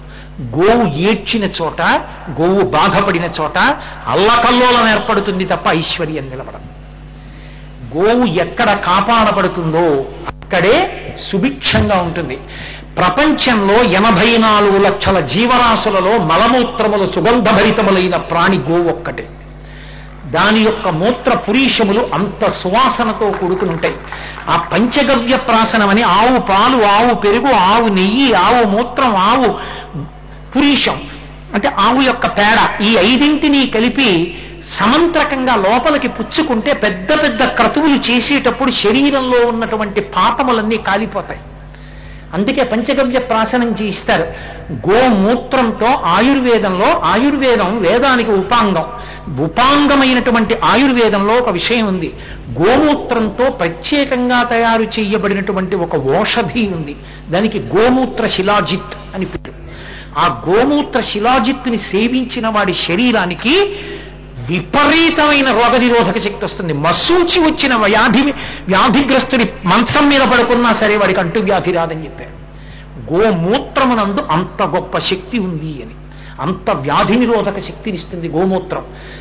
సద్య ఫలితంగా మీకు శక్తి కలగాలి అంటే గోశాల యందు ఉండేటటువంటి దర్భల్ని తెచ్చి హోమంలో వాడతారు. అందుకే పూర్వం రాజులు జైత్రయాత్రకు బయలుదేరేవారు. ఎప్పుడు యుద్ధం వస్తుందో తెలియదు, ఎప్పుడు యుద్ధానికి వెళ్లాలో తెలియదు. అందుకే ప్రత్యేకంగా గోశాలలు పెంచి ఆ గోవులు తిరిగేటటువంటి ప్రాంతంలో వాటి మలమూత్రములు ఉండే చోట గడ్డి పెంచేవారు. అవి ఎత్తుగా పెరిగి ఉండేటట్టుగా కాపాడేవారు. యుద్ధం వస్తోంది, ఎవరో కోటని చుట్టుముట్టారనగానే రాజు గోశాలలో పెరిగినటువంటి దర్భగడ్డితో హోమం చేసేవాడు.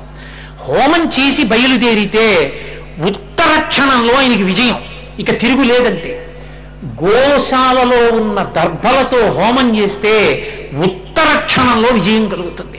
అంత గొప్పది గోవు. ఈ ప్రపంచం మొత్తం మీద పవిత్రమైన పుణ్యప్రదమైన స్థానం ఏదో తెలుసా? ఒకే ఒక్కటి అథవా రెండు గోవులు కట్టబడిన ప్రదేశం, గోవులు తిరిగే ప్రదేశం. కాబట్టి గోశాల. రెండవది, ఎప్పుడూ భగవత్ సంబంధమైన మాటలు పరమభక్తితో చెప్పేటటువంటి వ్యక్తి యొక్క నోరు, ఆ నోరు గోష్ఠము, గోవులు తిరిగిన గోశాల గోష్ఠము. ఈ రెండు పరమ పవిత్ర ప్రదేశాలు. ఇంకా అంతకన్నా గొప్ప ప్రదేశం లేదు. నడిచే దేవుడిని పేర్గాంచినటువంటి కంచికామకోటి పీఠాధిపత్యం వహించిన ప్రాతస్మరణీయులైన మహాపురుషులు చంద్రశేఖరేంద్ర సరస్వతి మహాస్వామి వారు మహాత్మా గాంధీ గారిని కలుసుకోవలసి వస్తే ఇద్దరూ కలిసి గోశాలలో కూర్చుని మాట్లాడుతున్నారు. గోశాల అంత గొప్పది. పరమాచార్య స్వామి వారు శ్రీశైల క్షేత్రానికి వెడితే ఇక్కడే ఉన్నారు కృష్ణమూర్తి గారు. కామకోటి మఠానికి వెడితే ఆయన్ని విశ్రాంతి తీసుకోవడానికి మందిరం ఇస్తే నాకొద్దు గోశాలలో పడుకుంటానని రాత్రి వెళ్లి గోశాలలో పడుకుని నిద్రపోయారు. ఏకాదశి వస్తే 94 సంవత్సరాల వయస్సులో సన్యాస ధర్మానికి కట్టుబడి కాలినడకన బండి పట్టుకుని నడుస్తూ నేను వారి ఇటిని చదివాను ఒకసారి. ఒక ఏకాదశి నాటికి వారు పొలం గట్టు మీద ఉన్నారు. ఆ పొలం నూతి దగ్గరికి 2 ఆవులు తీసుకురమ్మని ఆ నూతి గట్టు మీద కూర్చుని నీటి కూపం దగ్గర గోవుల మధ్యలో ఉన్నానని ఉపవాసం చేసి ఏకాదశి అంత భగవద్ధ్యానంలో వారు అక్కడ గడిపారు. గోవు అంత గొప్పది. గోవు లాంటి ప్రాణి ఇక ప్రపంచంలో లేదు. అది పరదేవత. అందుకే పుట్టినరోజు నాడు ఆ సంవత్సరంలో అపమృత్యు వస్తుందేమో, వచ్చే పుట్టినరోజు చూస్తానో లేదు అని అనుమానం ఉంటే ఆ అనుమానం ఉండకూడదు. కాబట్టి పిల్లలకైనా సరే గండకాలం వస్తుందేమోనని పుట్టినరోజు నాడు నల్ల నువ్వులు తీసుకొచ్చి కుడి చేతిలో వేసి ఆవు పాలు పోసి 3 మాటలు తినిపిస్తారు. 3 మాటలు వేదంలో ఒక చిన్న మంత్రం ఉంది. ఆ మంత్రం చెప్తూ తినాలి. నోటిలోకి పుచ్చుకుని చిరంజీవుల యొక్క పేర్లు ఒక్కసారి చెప్తే మళ్లీ వచ్చే పుట్టినరోజుని చూస్తాడు. ఆవు పాలు అంత గొప్పవి. నేను గోవు గురించి చెప్పుకుంటూ వెడితే ఎంతసేపు చెప్పను. నేను మీతో ఒక్క మాట మాత్రం మనవి చేస్తాను. మీరు కంచి వెళ్లి కామాక్షి అమ్మవారి దేవాలయంలోకి వెళ్లి కామాక్షి అమ్మవారి నోట్లో అరటిపండు ముక్క పెట్టడం సంభవం కాదు. మీరు అంతరాలయ ప్రవేశం చేయలేరు. పైగా మీరు కామాక్షి అమ్మవారికి అరటిపండు ముక్క పెడతారంటే అమ్మవారు వచ్చి తింటుంది అన్నంత భక్తి కలిగిన వారు సభలో ఉంటే నేను చాలా సంతోషిస్తున్నాను. అందుకని నాకు తెలియకుండా అందరినీ ఒక గాట కట్టి మాట్లాడకూడదు, దోషం వస్తుంది. ఉన్నారేమో ఎవరైనా నాకు తెలియదు. సాధారణంగా అందరూ కామాక్షి పరదేవతకి అరటిపండు ముక్క పెట్టి తినిపించడం సాధ్యం కాదు. కానీ మీరు పరదేవతకే అరటిపండు ముక్క తినిపిస్తే ఎంత ఫలితం వస్తుందో, ఒక గోవుకి అరటిపండు ముక్క తినిపిస్తే అంత ఫలితము వస్తుంది. బ్రహ్మగారు నిర్ణయం చేశాడు సృష్టిలో చాతుర్వర్ణముల వారికి సమాన అధికారము లేదు. అన్ని క్రతువుల యందు చాతుర్వర్ణములకు సమాన స్థాయిలో ముట్టుకుని పరదేవతకి పూజ చెయ్యాలంటే అనుగ్రహించి గోమాతకి గోపూజ ఇచ్చాడు. అందుకే గోపూజ చెయ్యని ఏ పూజ చెయ్యరు. ప్రతి చోట ముందు గోపూజే చేస్తారు. అటువంటి సర్వోత్కృష్ట ప్రాణి గోవు. అటువంటి గోవుని ఎంత పూజిస్తారంటే మహానుభావుడు జీవన్ముక్తుడు చంద్రశేఖర భారతీ స్వామి వారంటే అపురూపమైన వ్యక్తి. శృంగగిరి పీఠాధిపత్యం వహించారు. ఎంత వైరాగ్యం అంటే ఆయన కాలభైరవ స్వామి దేవాలయంలో నిలబడి గుండెలు బాధేసుకుని ఉత్తరీయం తీసి అవతల పారేసి దిక్కుమాలిన శరీరాన్ని కుక్కలు తినేస్తాయి అంటే పీనుగుని ఈడ్చుకొచ్చే కుక్కలు. అదే సమయంలో ఆయన ఉన్మాదంలో ఉంటే శిష్యులు రాసేవారు శ్లోకాలు. ఆయన ఓం నిధనపతయే నమః అని చంద్రమౌళీశ్వరుడి పూజ చేస్తూ అలా ఉండిపోయేవారు. పిచ్చెక్కిపోయిందన్నారు ఆయనకి. 2 చేతుల కింద సంకల్లో చేతులేసి పీఠ పరివారం తీసుకెళ్లి గదిలో పెట్టి తలుపేసేసేవారు. ఒకరోజు రాత్రి లోపల నుంచి నృత్యం వినపడుతోంది, సంగీతం వినపడుతోంది. పరివారం ఆంతరంగికుడు ఉన్నాడు. అడిగిపోయి దేవిటి పీఠాధిపతుల గదిలోంచి పెద్ద పెద్ద సంగీతాలు నృత్యాలు కనపడుతున్నాయని లోపలికి వెళ్ళి చూశాడు. దేవతలు నిలబడి ఉండగా చంద్రశేఖర భారతీ స్వామి వారు నటరాజులా నాట్యం చేస్తున్నారు. ఆయన అటు తిరిగి ఉన్నారు. అడిగిపోయి బయటకు వచ్చేశాడు. ఆయన మరునాడు బయటికి వచ్చి రాత్రి చూశావా అని అడిగారు. చూశాను అన్నాడు. మరిచిపో అన్నాడు. ఆయన పరబ్రహ్మముతో కలిసి రమించిపోయేవారు. కొన్ని రోజుల పాటు స్నానం చేసేవారు కాదు. తీసుకొచ్చి బిందెతో నీళ్లు పోసేసేవారు. పీఠాధిపతి స్నానం చేయకుండా ఉండకూడదని. కాషాయం గుడ్డ లాగేసి ఓ కాషాయం గుడ్డ చుట్టేసేవారు అంతే. ఆయన తనలో తాను అలా రమించిపోతూ ఈశ్వర దర్శనం చేస్తూ ఉండిపోయేవారు. శరీరంతో ఉండలేక ఆయన నేను పరబ్రహ్మముతో లయమైపోతానని మహానుభావుడు యతి అమావాస్య నాడు, యతి మహాలయం కాబట్టి అమావాస్య తిథి నాడు తుంగా నదిలో తెల్లవారకట్ట స్నానం చేస్తున్నట్టుగా నటించి తుంగ యందు శరీరంతో ప్రవేశించి శరీరం వదిలి నీటి మీద తేలిపోయారు. తేలిపోతే బయటికి తీసుకొచ్చారు అభినవ విద్యాతీర్థ మహాస్వామి వారు. వాళ్ళు అంతటి మహానుభావులు, త్రికాల వీధి, వారికి తెలియని విషయం లేదు. వారు ధ్యానంలో ఉండి చెప్పేవారన్నీ. ఆయన ఒకానొకప్పుడు అకస్మాత్తుగా ధ్యానంలోంచి బయటికి వచ్చి ఉత్తరం రాసిచ్చారు. ఇది పట్టుకెళ్ళి నేపాల్ ప్రభువులకు ఇవ్వండి అన్నారు. తొందరలోనే మీ ఉపద్రవం తగ్గిపోతుంది, మీరు రాజ్యాధికారం పొందుతారని. నిజంగా ఆయనకు ఉపద్రవం వచ్చి మళ్ళీ తట్టుకున్నారు. అంతటి గొప్ప వ్యక్తి చంద్రశేఖర భారతి అప్పుడప్పుడు శారద దేవాలయంలోకి వెళ్ళి పూజ చేసేవారు. ఒకరోజు ఆయన పూజకి వెడుతున్నారు.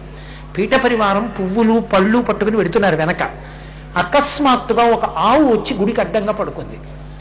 పరివారం పరిగెత్తుకెళ్ళి ఆవును లేపుతున్నారు. ఆయన అన్నారు, శారద నా కోసం బయటికి వచ్చింది, నన్ను లోపలికి రావక్కర్లేదయా, నేనే వస్తున్నానంది. గోవుని కొట్టకండని పీట వేయమని శారదా నామాలు చెప్పమని శారదకి చేసే పూజ గోవుకి చేసి వెళ్ళిపోయారు ఆయన గుళ్ళోకి వెళ్లకుండా. గో పూజే శారద పూజ అన్నారు. అటువంటి ప్రాణి గోవు. విశ్వనాథ సత్యనారాయణ గారు ఏడ్చాడు గుండెలు బాదుకుని.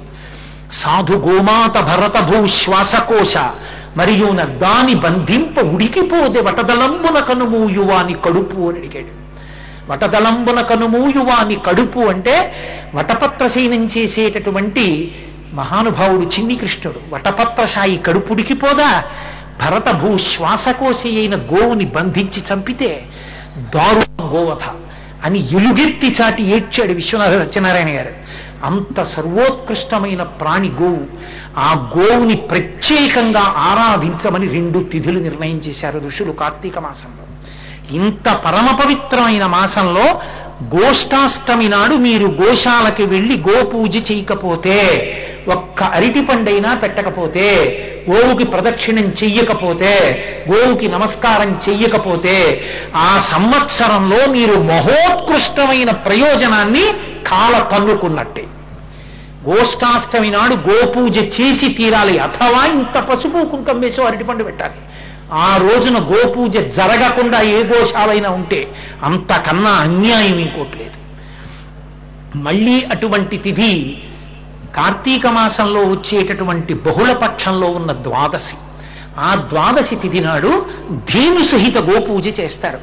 దూడని దగ్గరగా కట్టి గోపూజ చేసేటప్పుడు నియమం ఉంటుంది.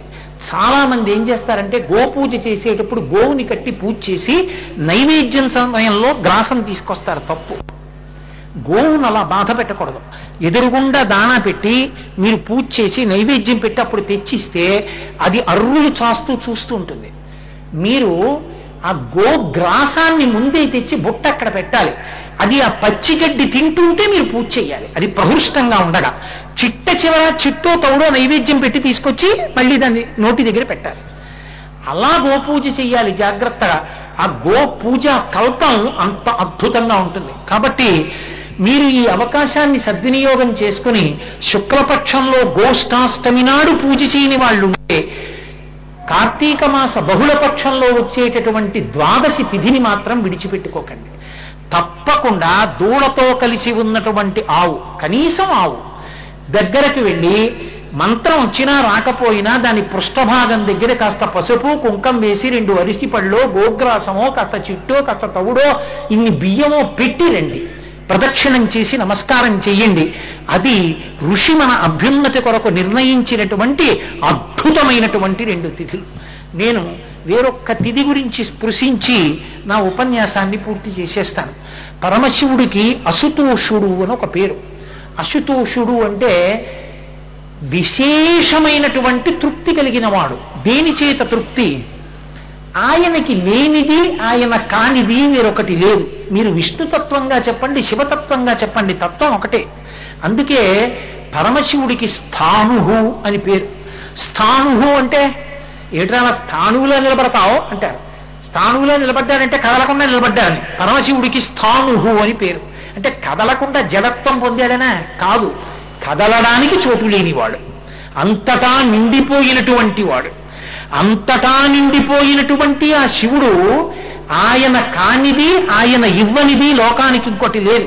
అందుకే శివ అన్న నామానికి అమర కోసం వ్యాఖ్యానం చేసింది కళ్యాణం, భద్రం, శ్రేయం, క్షేమం, శుభం, ఇవన్నీ పర్యాయ పదాలు శివాకి. అందుకే శివుడికి మనం ఇవ్వగలిగింది లేదు. శంకరాచార్యుల వారు శివానంద లహరి చేస్తూ ఒక అద్భుతమైన మాట అంటారు. కరస్తే హేమాద్రౌ గిరిశ నికటస్తే ధనపతౌ, శిరస్తే శీతాంశౌ చరణయుగళస్తే అఖిల శుభౌ, గుహస్తే స్వర్భూజామరసురభిచింతామణిగణే, కమర్థం దాస్యేహం భవతు భవదర్థం మమ మనః అంటారు. శివ, మీకు ఇవ్వడానికి ఏముంది? నా దగ్గర ఉన్నది మీకు లేనిది ఏముంది అని ఇవ్వను. కరస్తే హేమాద్రౌ, మీకో బంగారం గొలుసు ఇస్తానంటానా? మీ చేతిలో బంగారు కొండ ఉంది, మేరు పర్వతాన్ని ఆయన ధనస్సుగా పట్టుకున్నాడు ఒకప్పుడు. కాబట్టి మీ చేతిలో బంగారు కొండ ఉంది, ఇంకా నేనేమి ఇవ్వను? శివ, మీ దగ్గర బంగారం కొండ అయితే ఉంది, కానీ అర్ధరాత్రి అవసరం వస్తే ముక్క కొట్టుకుని పట్టుకెళ్ళి అమ్ముకోవడానికి ఏ కొట్టు తెరిచి ఉంటుంది? అందుకని డబ్బిస్తానంటారేమో. నవనిధులకు అధిపతి అయినటువంటి కుబేరుడు ఎప్పుడూ ఆయన పక్కన నిలబడి ఇలా చేతులు కట్టుకుని ఉంటాడు. ఎప్పుడైనా శివుడికి అవసరం వస్తుందేమో అని శివానుగ్రహంతో తాను నవనిధులకు అధిపతి అవడం తప్ప శివుడు పుచ్చుకోవలసిన అవసరం ఎప్పుడూ కలగలేదు. కాబట్టి శివ, నేనేమి ఇవ్వను. గిరిశ నికటస్తే ధనపతవు, శిరస్తే శీతాంశం, మీకు తల మీద చంద్రరేఖ ఉంది, తదియనాటి చంద్రరేఖ. చంద్రరేఖ ఉంది అంటే అర్థం ఏమిటి? మనందరం పూజ చేసేటప్పుడు సంకల్పంలో శుక్లపక్షం, కృష్ణపక్షంలో ఉండేటటువంటి తిథులు చెప్తాం. చంద్రుడి యొక్క వృద్ధి క్షయాన్ని బట్టి తిథులు వస్తాయి. ఆ చంద్రుడు వృద్ధి పొందుతాడు, క్షయం పొందుతాడు, తిథి మారుతూ ఉంటుంది, సంవత్సరాలు వెళ్ళిపోతాయి, మన ఆయుర్దాయం అయిపోతూ ఉంటుంది, గ్రసించేస్తుంటాడు. ఆయుర్నశ్యతి పశ్యతాం ప్రతిదినం జాతిక్షయం యవ్వనం ప్రత్యాయంతి గతాః పునర్నదివసాః కాలో జగద్భక్షకః లక్ష్మీస్తోయ తరంగ భంగ చపలా విద్యుచ్చలం జీవితం తస్మాన్ మాం శరణాగతిం కరుణయా త్వం రక్ష రక్షాధునా అంటారు శంకర భగవత్పాదులు. కాబట్టి ఆయుర్దాయాన్ని గ్రసించేస్తోంది కాలం. కానీ ఆయనకి ఆ వృద్ధిక్షయాలతో చంద్రుని యొక్క తిథుల చేత కదిలిపోతున్నటువంటి కాలం ఆయనకి ఆభరణము. ఆయన కాలాతీతుడు. అందుకే లోకాన్నంతటినీ చంపగలిగిన యముణ్ణి తాను చంపాడు ఎడంకాలి తన్నుతో. అందుకొకదు శంకరాచార్యుల వారు వక్షస్థారణమంతకస్య కఠినాపస్మార సంవర్ధనం భూభృత్పర్యటనం నమత్సురజర కోటీర సంఘర్షణం కర్మేదం మృదులస్య తామక పదద్వంద్వస్య గౌరీపతే మచ్చేతో మడి పాదుకా విహరణం శంభో సదాంగీకురు అన్నారు. ఆ యముణ్ణి తన్నినప్పుడు శ్రీశైల పర్వతం మీద తిరిగినప్పుడు నీ పాదం ఎంత సొక్కిపోయిందో శంకరాన మనస్సన్న మణిపాదుక తొడుక్కోమన్నారు.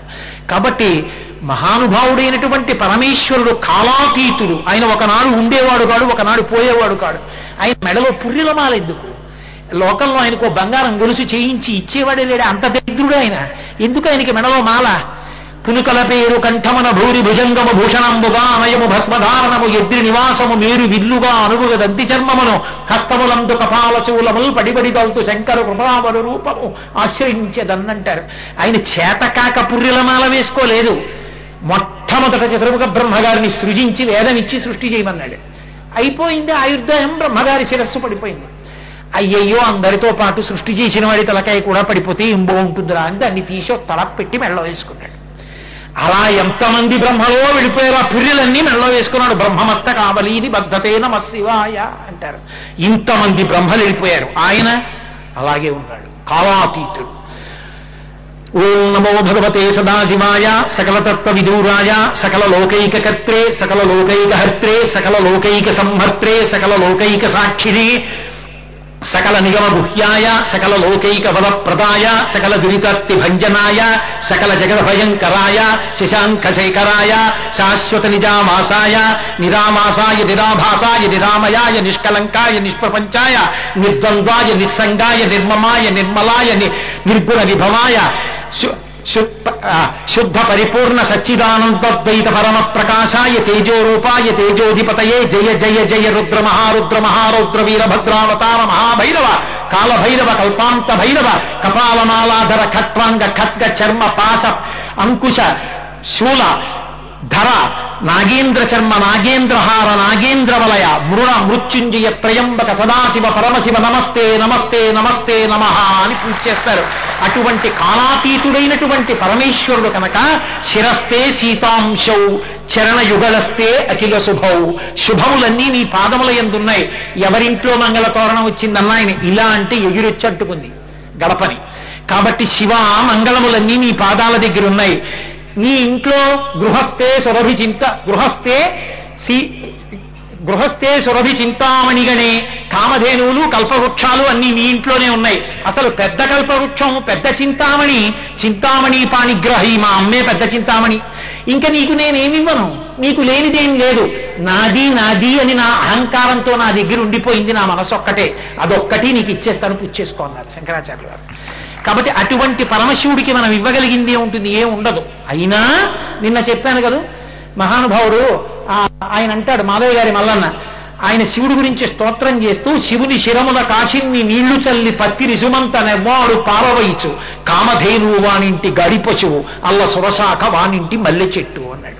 కాశీని నీళ్లు చల్లి బిల్వపత్రాన్ని ఇలా బారేస్తే పట్టుకుపోలా కామధేనువునని పెరట్లో కట్టేసి కల్పవృక్షాన్ని వీధిలో నాటేస్తాడు. అంతటి అసుతోషుడు, చిన్నదానికి పొంగిపోతాడు మహానుభావుడు. అడక్కుండా వెళ్ళి ప్రీతస్తేహం నరశ్రేష్టాకరిష్యామి తమాప్రియం శిరసాధారయిష్యామి శైలరాజసుతామహం అని హిమాలయ పర్వతాలు ఇలా నిలబడి గంగావతరణం జరుగుతుంటే గంగని పట్టుకున్నాడు. అంతటి అసుతోషుడు. అటువంటి అసుతోషుడైనటువంటి పరమేశ్వరుణ్ణి మృత్యుంజయ మహామంత్రాలతో స్తోత్రం చేశారు ఋషులు. మాకు భయం, ఈ శరీరం విడిచిపెట్టగానే కనపడేదేదో తెలుసా? భయంకరమైన నల్లని కుక్క 6 ముఖాలతో నాలుకలు విరేలాడ తీసుకుని తరుగుతుంది జీవుణ్ణి. తరిమితే ఆ కటిక చీకట్లో చేసిన పాపాలకి కుక్క తరిమితే పరిగెడతాడు. అదే భైరవుడు అంటారు. ఆ భైరవుడు పరిగెత్తిస్తే దారి లేక పరిగెత్తి యమద్వారం దగ్గరికి ఎడతాడు. అగ్నిహోత్రంతో వెలుగుతూ ఉంటుంది ఆ ద్వారం. దాని కింద నుంచి కాలి బొబ్బలెక్కుతూ ప్రవేశిస్తాడు ఆ కుక్క ధాటికి తట్టుకోలేక. అందుకే కాలభైరవ అంటారు, ఉగ్రభైరవ. ఆ భైరవ దండన అని ఇప్పటికీ మానసాదేవి దేవాలయానికి వెడితే ఒంగో పెట్టి కర్రతో ఒక్క దెబ్బ కొడతారు. ఆ భైరవ దండని ఇక్కడ దండన విధించి విడిచిపెడతారు, పాపాలు పోయేది. అటువంటి ఆ నరక ద్వారం చూడడం అంటే హడిలిపోతాడు జీవుడు. ఇంతమంది ఉన్నారంటాడు. శరీరం విడిచిపెట్టి వెళ్ళిపోయిన తర్వాత ఎవరు వెంటొస్తారు? వచ్చేవాళ్ళు ఎవరు ఉండరు.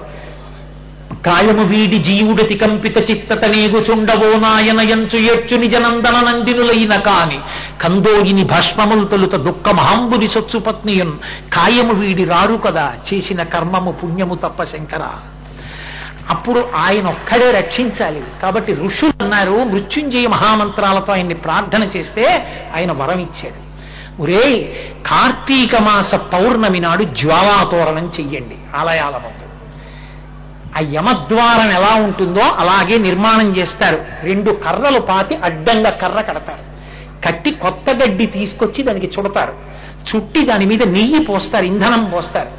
పోసి మేము పరమేశ్వరుడి పక్కన తిరుగుతున్నాం కాబట్టి ఆ యమద్వారాన్ని చూడవలసినటువంటి భయాన్ని నాకు పోగొట్టమంటే నేనున్నానురా అని మహానుభావుడు ఆయనకు అవసరం లేకపోయినా ఆ అగ్నితోరణం కింద నేనున్నానని పల్లకీలో మనతో పాటు తాను వస్తాడు. నీకు నేనున్నాను, నాతో రా, ఇక్కడ వచ్చేసినందుకు ఇంకక్కడికి నిన్ను ప్రవేశపెట్టనంటాడు. శ్రీనాథుడు మహానుభావుడు భీమేశ్వర పురాణాన్ని రచన చేసి పరవశించిపోయి దక్షారామంలో జరిగే జ్వాలాతోరణాన్ని వర్ణించాడు. వర్ణిస్తూ అంటాడు, కార్తీకిక వేళ భీమశంకరుని నగరమునందు దూరునెవ్వాడు చిచ్చుర తోరణంబు వాడు దూరడు ప్రాణ నిర్వాణ వేళ ఘోర భీకరమగు యమద్వార తోరణంబు అంటాడు. ఎవరు దక్షారామ క్షేత్రాన్ని వర్ణించాడు. కార్తీక మాస పౌర్ణమి తిథి నాడు జ్వాలాతోరణం కింద పార్వతీ పరమేశ్వరుడు పల్లకీలో వెడుతుంటే వారితో కలిసి 3 మార్లు ఎవరు తోరణం కింద అటు ఇటు వెళ్ళొచ్చారో ఇక వాడు యమద్వారంలో ఉండేటటువంటి అగ్ని తోరణాన్ని చూడడం అంటే శైవలోకాన్ని కానీ విష్ణులోకాన్ని కానీ పొందుతాడు. దానికి ప్రత్యామ్నాయంగా ఇక్కడ జ్వాలాతోరణం కింద నుంచి వెళ్ళొచ్చేస్తాడు. అసుతోషుడైన పరమేశ్వరుడు మహర్షులకు ఇచ్చిన అద్భుతమైన కానుక. మహర్షుల కంటే మహర్షుల ప్రార్థన మేరకు మానవాళికి ఇచ్చిన కానుక. అందుకే కార్తీక పౌర్ణమి నాడు జ్వాలాతోరణం చెయ్యకుండా ఉండకూడదు. ఆ జ్వాలాతోరణంలో కాలిపోగా మిగిలిపోయినటువంటి గడ్డి రక్ష పెడుతుంది అంటారు. అందుకే దాన్ని తెచ్చి చూరులోను అగ్నిహోత్రం ఆరిపోయినటువంటి ఆ గడ్డిని గడ్డివాములోనూ పెడతారు. కొంత గడ్డిని ధాన్యాగారంలో పెడతారు. ఎప్పటికీ ధాన్యాగారాలు నిండుగా ఉండాలని, ఎప్పటికీ శివుడు కింద తిరిగినటువంటి గడ్డి కాబట్టి ఆ గడ్డి వలన భూత ప్రేతాది ఉగ్రభూతములు ఇంట్లోకి రావని వీధి ద్వారం దగ్గర పెట్టుకుని అలాగే గడ్డివాములో పెడతారు. అగ్ని ఆరిపోయిన గడ్డి సుమండి, ఆ గడ్డివాములో పెడితే దాని వలన పశువులకు కూడా ఆహారం లభిస్తుంది. శం చతుష్పదే, కరువు మండలాలు ప్రకటించవలసిన అవసరం లేకుండా రాష్ట్రం సస్యశ్యామలంగా ఉంటుంది. కాబట్టి అటువంటి పరిస్థితి కలగడానికి జ్వాలాతోరణం చెయ్యండి. దాని వలన శివానుగ్రహం, ఆ శివానుగ్రహం చేత లోకమంతా సంతోషంగా ఉంటుందని సంవత్సరం మొత్తం మీద జ్వాలాతోరణంలో ఒక్కసారి వెళ్ళొస్తే యమద్వార తోరణం కనపడదు. అంటే సంవత్సరం అంతా పాపం చేసి శివుడి వెంట ఎలా పెడతారు? రాణిస్తాడా? రానివ్వడు. చీ ధూర్తుడా, ఎన్ని మాటలు వస్తావురా అంటాడు. ఒక సంవత్సరం తిరిగామంటే దాని ఉద్దేశ్యం ఏంటంటే, శివ వచ్చే సంవత్సరం మీతో సంతోషంగా పక్కన నడుస్తాను. ఈశ్వర, నేను ఏ పాపాలు చేయలేదు, నాకు తెలిసి జరిగినవి లేవు, నాకు తెలియక జరిగినవి ఉంటే నన్ను క్షమించండి వెళ్ళాలి తప్ప దాని ఉద్దేశం 364 రోజులు పాపాలు చేసి జ్వాలాతోరణం నాడు శివుడితో కలిసి తిరగమని కాదు. ఒకసారి తిరిగి తర్వాత ధర్మాన్ని పట్టుకుని బ్రతకమని. ఒక్క కార్తీక మాసంలో ఇన్ని విశేషాలు. నేను 3 రోజులు మాత్రమే ప్రసంగం చేశాను కాబట్టి ఆ ఆహ్వాన పత్రికలో ఏ విషయాల గురించినటువంటి ప్రస్తావన ఉన్నదో వాటిని ముందు చెప్పడం నా ప్రధాన కర్తవ్యం. లేకపోతే దీనికి పిలిచి వాడు ఇంకొకటి చెప్పాడు ఏమిటంటారని దాన్ని నాకు సిలబస్గా స్వీకరించి ఆ విషయాల్ని మాత్రమే ప్రధానంగా ముచ్చటించాను తప్ప యథార్థమనుకు నేను కార్తీక మాస వైభవం అంతా చెప్పానని మీరు అనుకోవద్దు. అది చెప్పాలంటే నేను 30 రోజులు కూర్చుని ఉపన్యాసాలు చెప్పవలసి ఉంటుంది. కాబట్టి అంత గొప్పది. కానీ ఒక్క మాట, ఏకశబ్ద సమ్యజ్ఞాత సృష్ట ప్రయుక్త స్వర్గే లోకే కామదుర్భవతి. ఒక్క మాట చాలు, పరమేశ్వరుడు గురించి ప్రీతితో చెప్పుకున్నది కామధేనువై కాపాడుతుంది. నా ప్రార్థన ఏమిటంటే, విన్నారు కనుక, ఇంకా అవకాశం ఉంది కనుక జ్వాలాతోరణం కృష్ణపక్ష ద్వాదశి నాడు గోపూజ మాత్రం మర్చిపోకండి. చాలా సంతోషం. ఎక్కడో కాకినాడ పట్టణంలో పాపం వీడు అలా నిష్కారణంగా తిరుగుతున్నాడు. ఒరే రారా అని పిలిస్తే ఏదో సంతోషంగా రమణాచారి గారు పిలిచారని వచ్చి బుద్ధిగా కూర్చుని సాయంకాలం వేళ 2 గంటలు భగవంతుడి గురించి చెప్పుకుని వీడు తరిస్తాడని నా మీద ప్రేమతో ఆహ్వానించి నన్ను ఇక్కడ కూర్చోపెట్టి పెద్ద చేసి ఇంత పెద్ద వేదిక, ఇంత పెద్ద ఆసనం వేసి నేను మాట్లాడుతుంటే మీ అందరికీ కార్తీక మాసం గురించి తెలుసున్నా, ఎందరో పెద్దలు ఇందులో కార్తీక మాసాన్ని నియమనిష్టలతో దశాబ్దాలుగా చేస్తున్న వాళ్ళున్నా, ఇవాళే నాకు ఒక ఆయన కనపడ్డారు గడ్డంతో. అయ్యా ఏమి దీక్ష అన్నాను. కాదు, కార్తీక మాసం కదా, ఏ తిథి తక్కువని నేను క్షురకర్మ చేయనన్నాడు ఆయన. అటువంటి పెద్దలు ఉన్నారు. అటువంటి పెద్దలున్న చోట నేను కార్తీక మాసం గురించి చెప్పడం అంటే అది నా భాగ్య విశేషం. వాళ్ళకి తెలియక కాదు, వాళ్ళకి భగవంతుడి గురించి వినడంలో ఉన్న తాదాత్మ్యత చాలు. మా స్వామి గురించి 4 మాటలు చెప్పాడు కదూ, వాడికన్నా మాకు తెలుసా, మాకన్నా వాడికి తెలుసా కాదు, 4 మంచి మాటలు చెప్పాడుగా. పాపం ఏదో ఆయాసపడి డొక్క నెప్పెట్టేట్టు అని మీ అందరూ కూడా అంత వినయంతో అంత ప్రేమతో విన్నందుకు మీ అందరికీ నా హృదయపూర్వకమైన కృతజ్ఞతలు ఆవిష్కరిస్తూ, నా మీద అంత వాత్సల్యాన్ని చూపించి, నేను బయలుదేరిన దగ్గర నుంచి కోటేశ్వరరావు బయలుదేరుతున్నారా, కోటేశ్వరరావు వస్తున్నారా, కోటేశ్వరరావుకి కారు పెట్టారా, కోటేశ్వరరావు గారికి వంట వాళ్ళని ఇవ్వాలా, కోటేశ్వరరావు గారికి కాటేజ్ ఉందా, ఆయనకి పెట్టవలసిన కాటేజ్ అవసరం ఏమైనా ఉందా, ఎక్కడుంటారు అని వచ్చిన తర్వాత ఫోన్ చేసి, కోటేశ్వరరావు మీ ప్రయాణం క్షేమంగా జరిగిందా, పడుకున్నారా, వస్తున్నారా, ఆయనకి ఏం అవసరం, అన్ని మాటలు విచారణ చేసి నా మీద అంత ప్రేమ చూపించినటువంటి రమణాచారి గారికి నేను సర్వదా కృతజ్ఞుడు. అలాగే తిరుమల తిరుపతి దేవస్థానం కార్యనిర్వహణాధికారి మహానుభావుడు శ్రీ ఎల్వి సుబ్రహ్మణ్యం గారు ప్రత్యేకంగా శ్రద్ధ తీసుకుని, ఆయన వెంకటేశ్వర స్వామి దేవస్థానంలో ఉంటారా లేకపోతే ఆయనకు వంట వాళ్ళని పంపించాలా కనుక్కోండని అంత విచారణ చేసి, ఎవరికి పట్టింది ఈ రోజుల్లో ఏదో కొడుకు వస్తుంటే పొంగిపోయినట్టుగా, ఏదో తమ్ముడు వస్తే పొంగిపోయినట్టుగా వాళ్ళ పరిధి కూడా మరిచిపోయి, మేమింతంత అధికారులం, మేమంత పెద్ద పట్టించుకోవలసిన అవసరం ఉందా అని లేకుండా త్రికాల సంధ్యావందనంలా 3 పూట్ల నా యోగక్షేమాల్ని విచారిస్తూ నా మీద అంత ప్రేమ చూపించిన పెద్దల దగ్గర నేను నడవడి నేర్చుకున్నాను యథార్థానికి. కాబట్టి వారందరికీ నా హృదయపూర్వకమైన కృతజ్ఞతలు ఆవిష్కరిస్తూ ఇక్కడితో ఈసారికి నేను చేస్తున్న ఉపన్యాసాల పరంపరని పూర్తి చేసి మంగళాశాసన పరైహిమదాచార్య పురోగమై సర్వైశ్చ పూర్వైరాచార్యై సత్కృతాయాస్తు మంగళం. మంగళం కోసలేంద్రాయ మహనీయ గుణాత్మనే చక్రవర్తి తనూజాయ సర్వభౌమాయ మంగళం. ఉమాకాంతాయ కాంతాయ కామితార్థప్రదాయినే శ్రీగిరీశాయ దేవాయ మలినాథాయ మంగళం.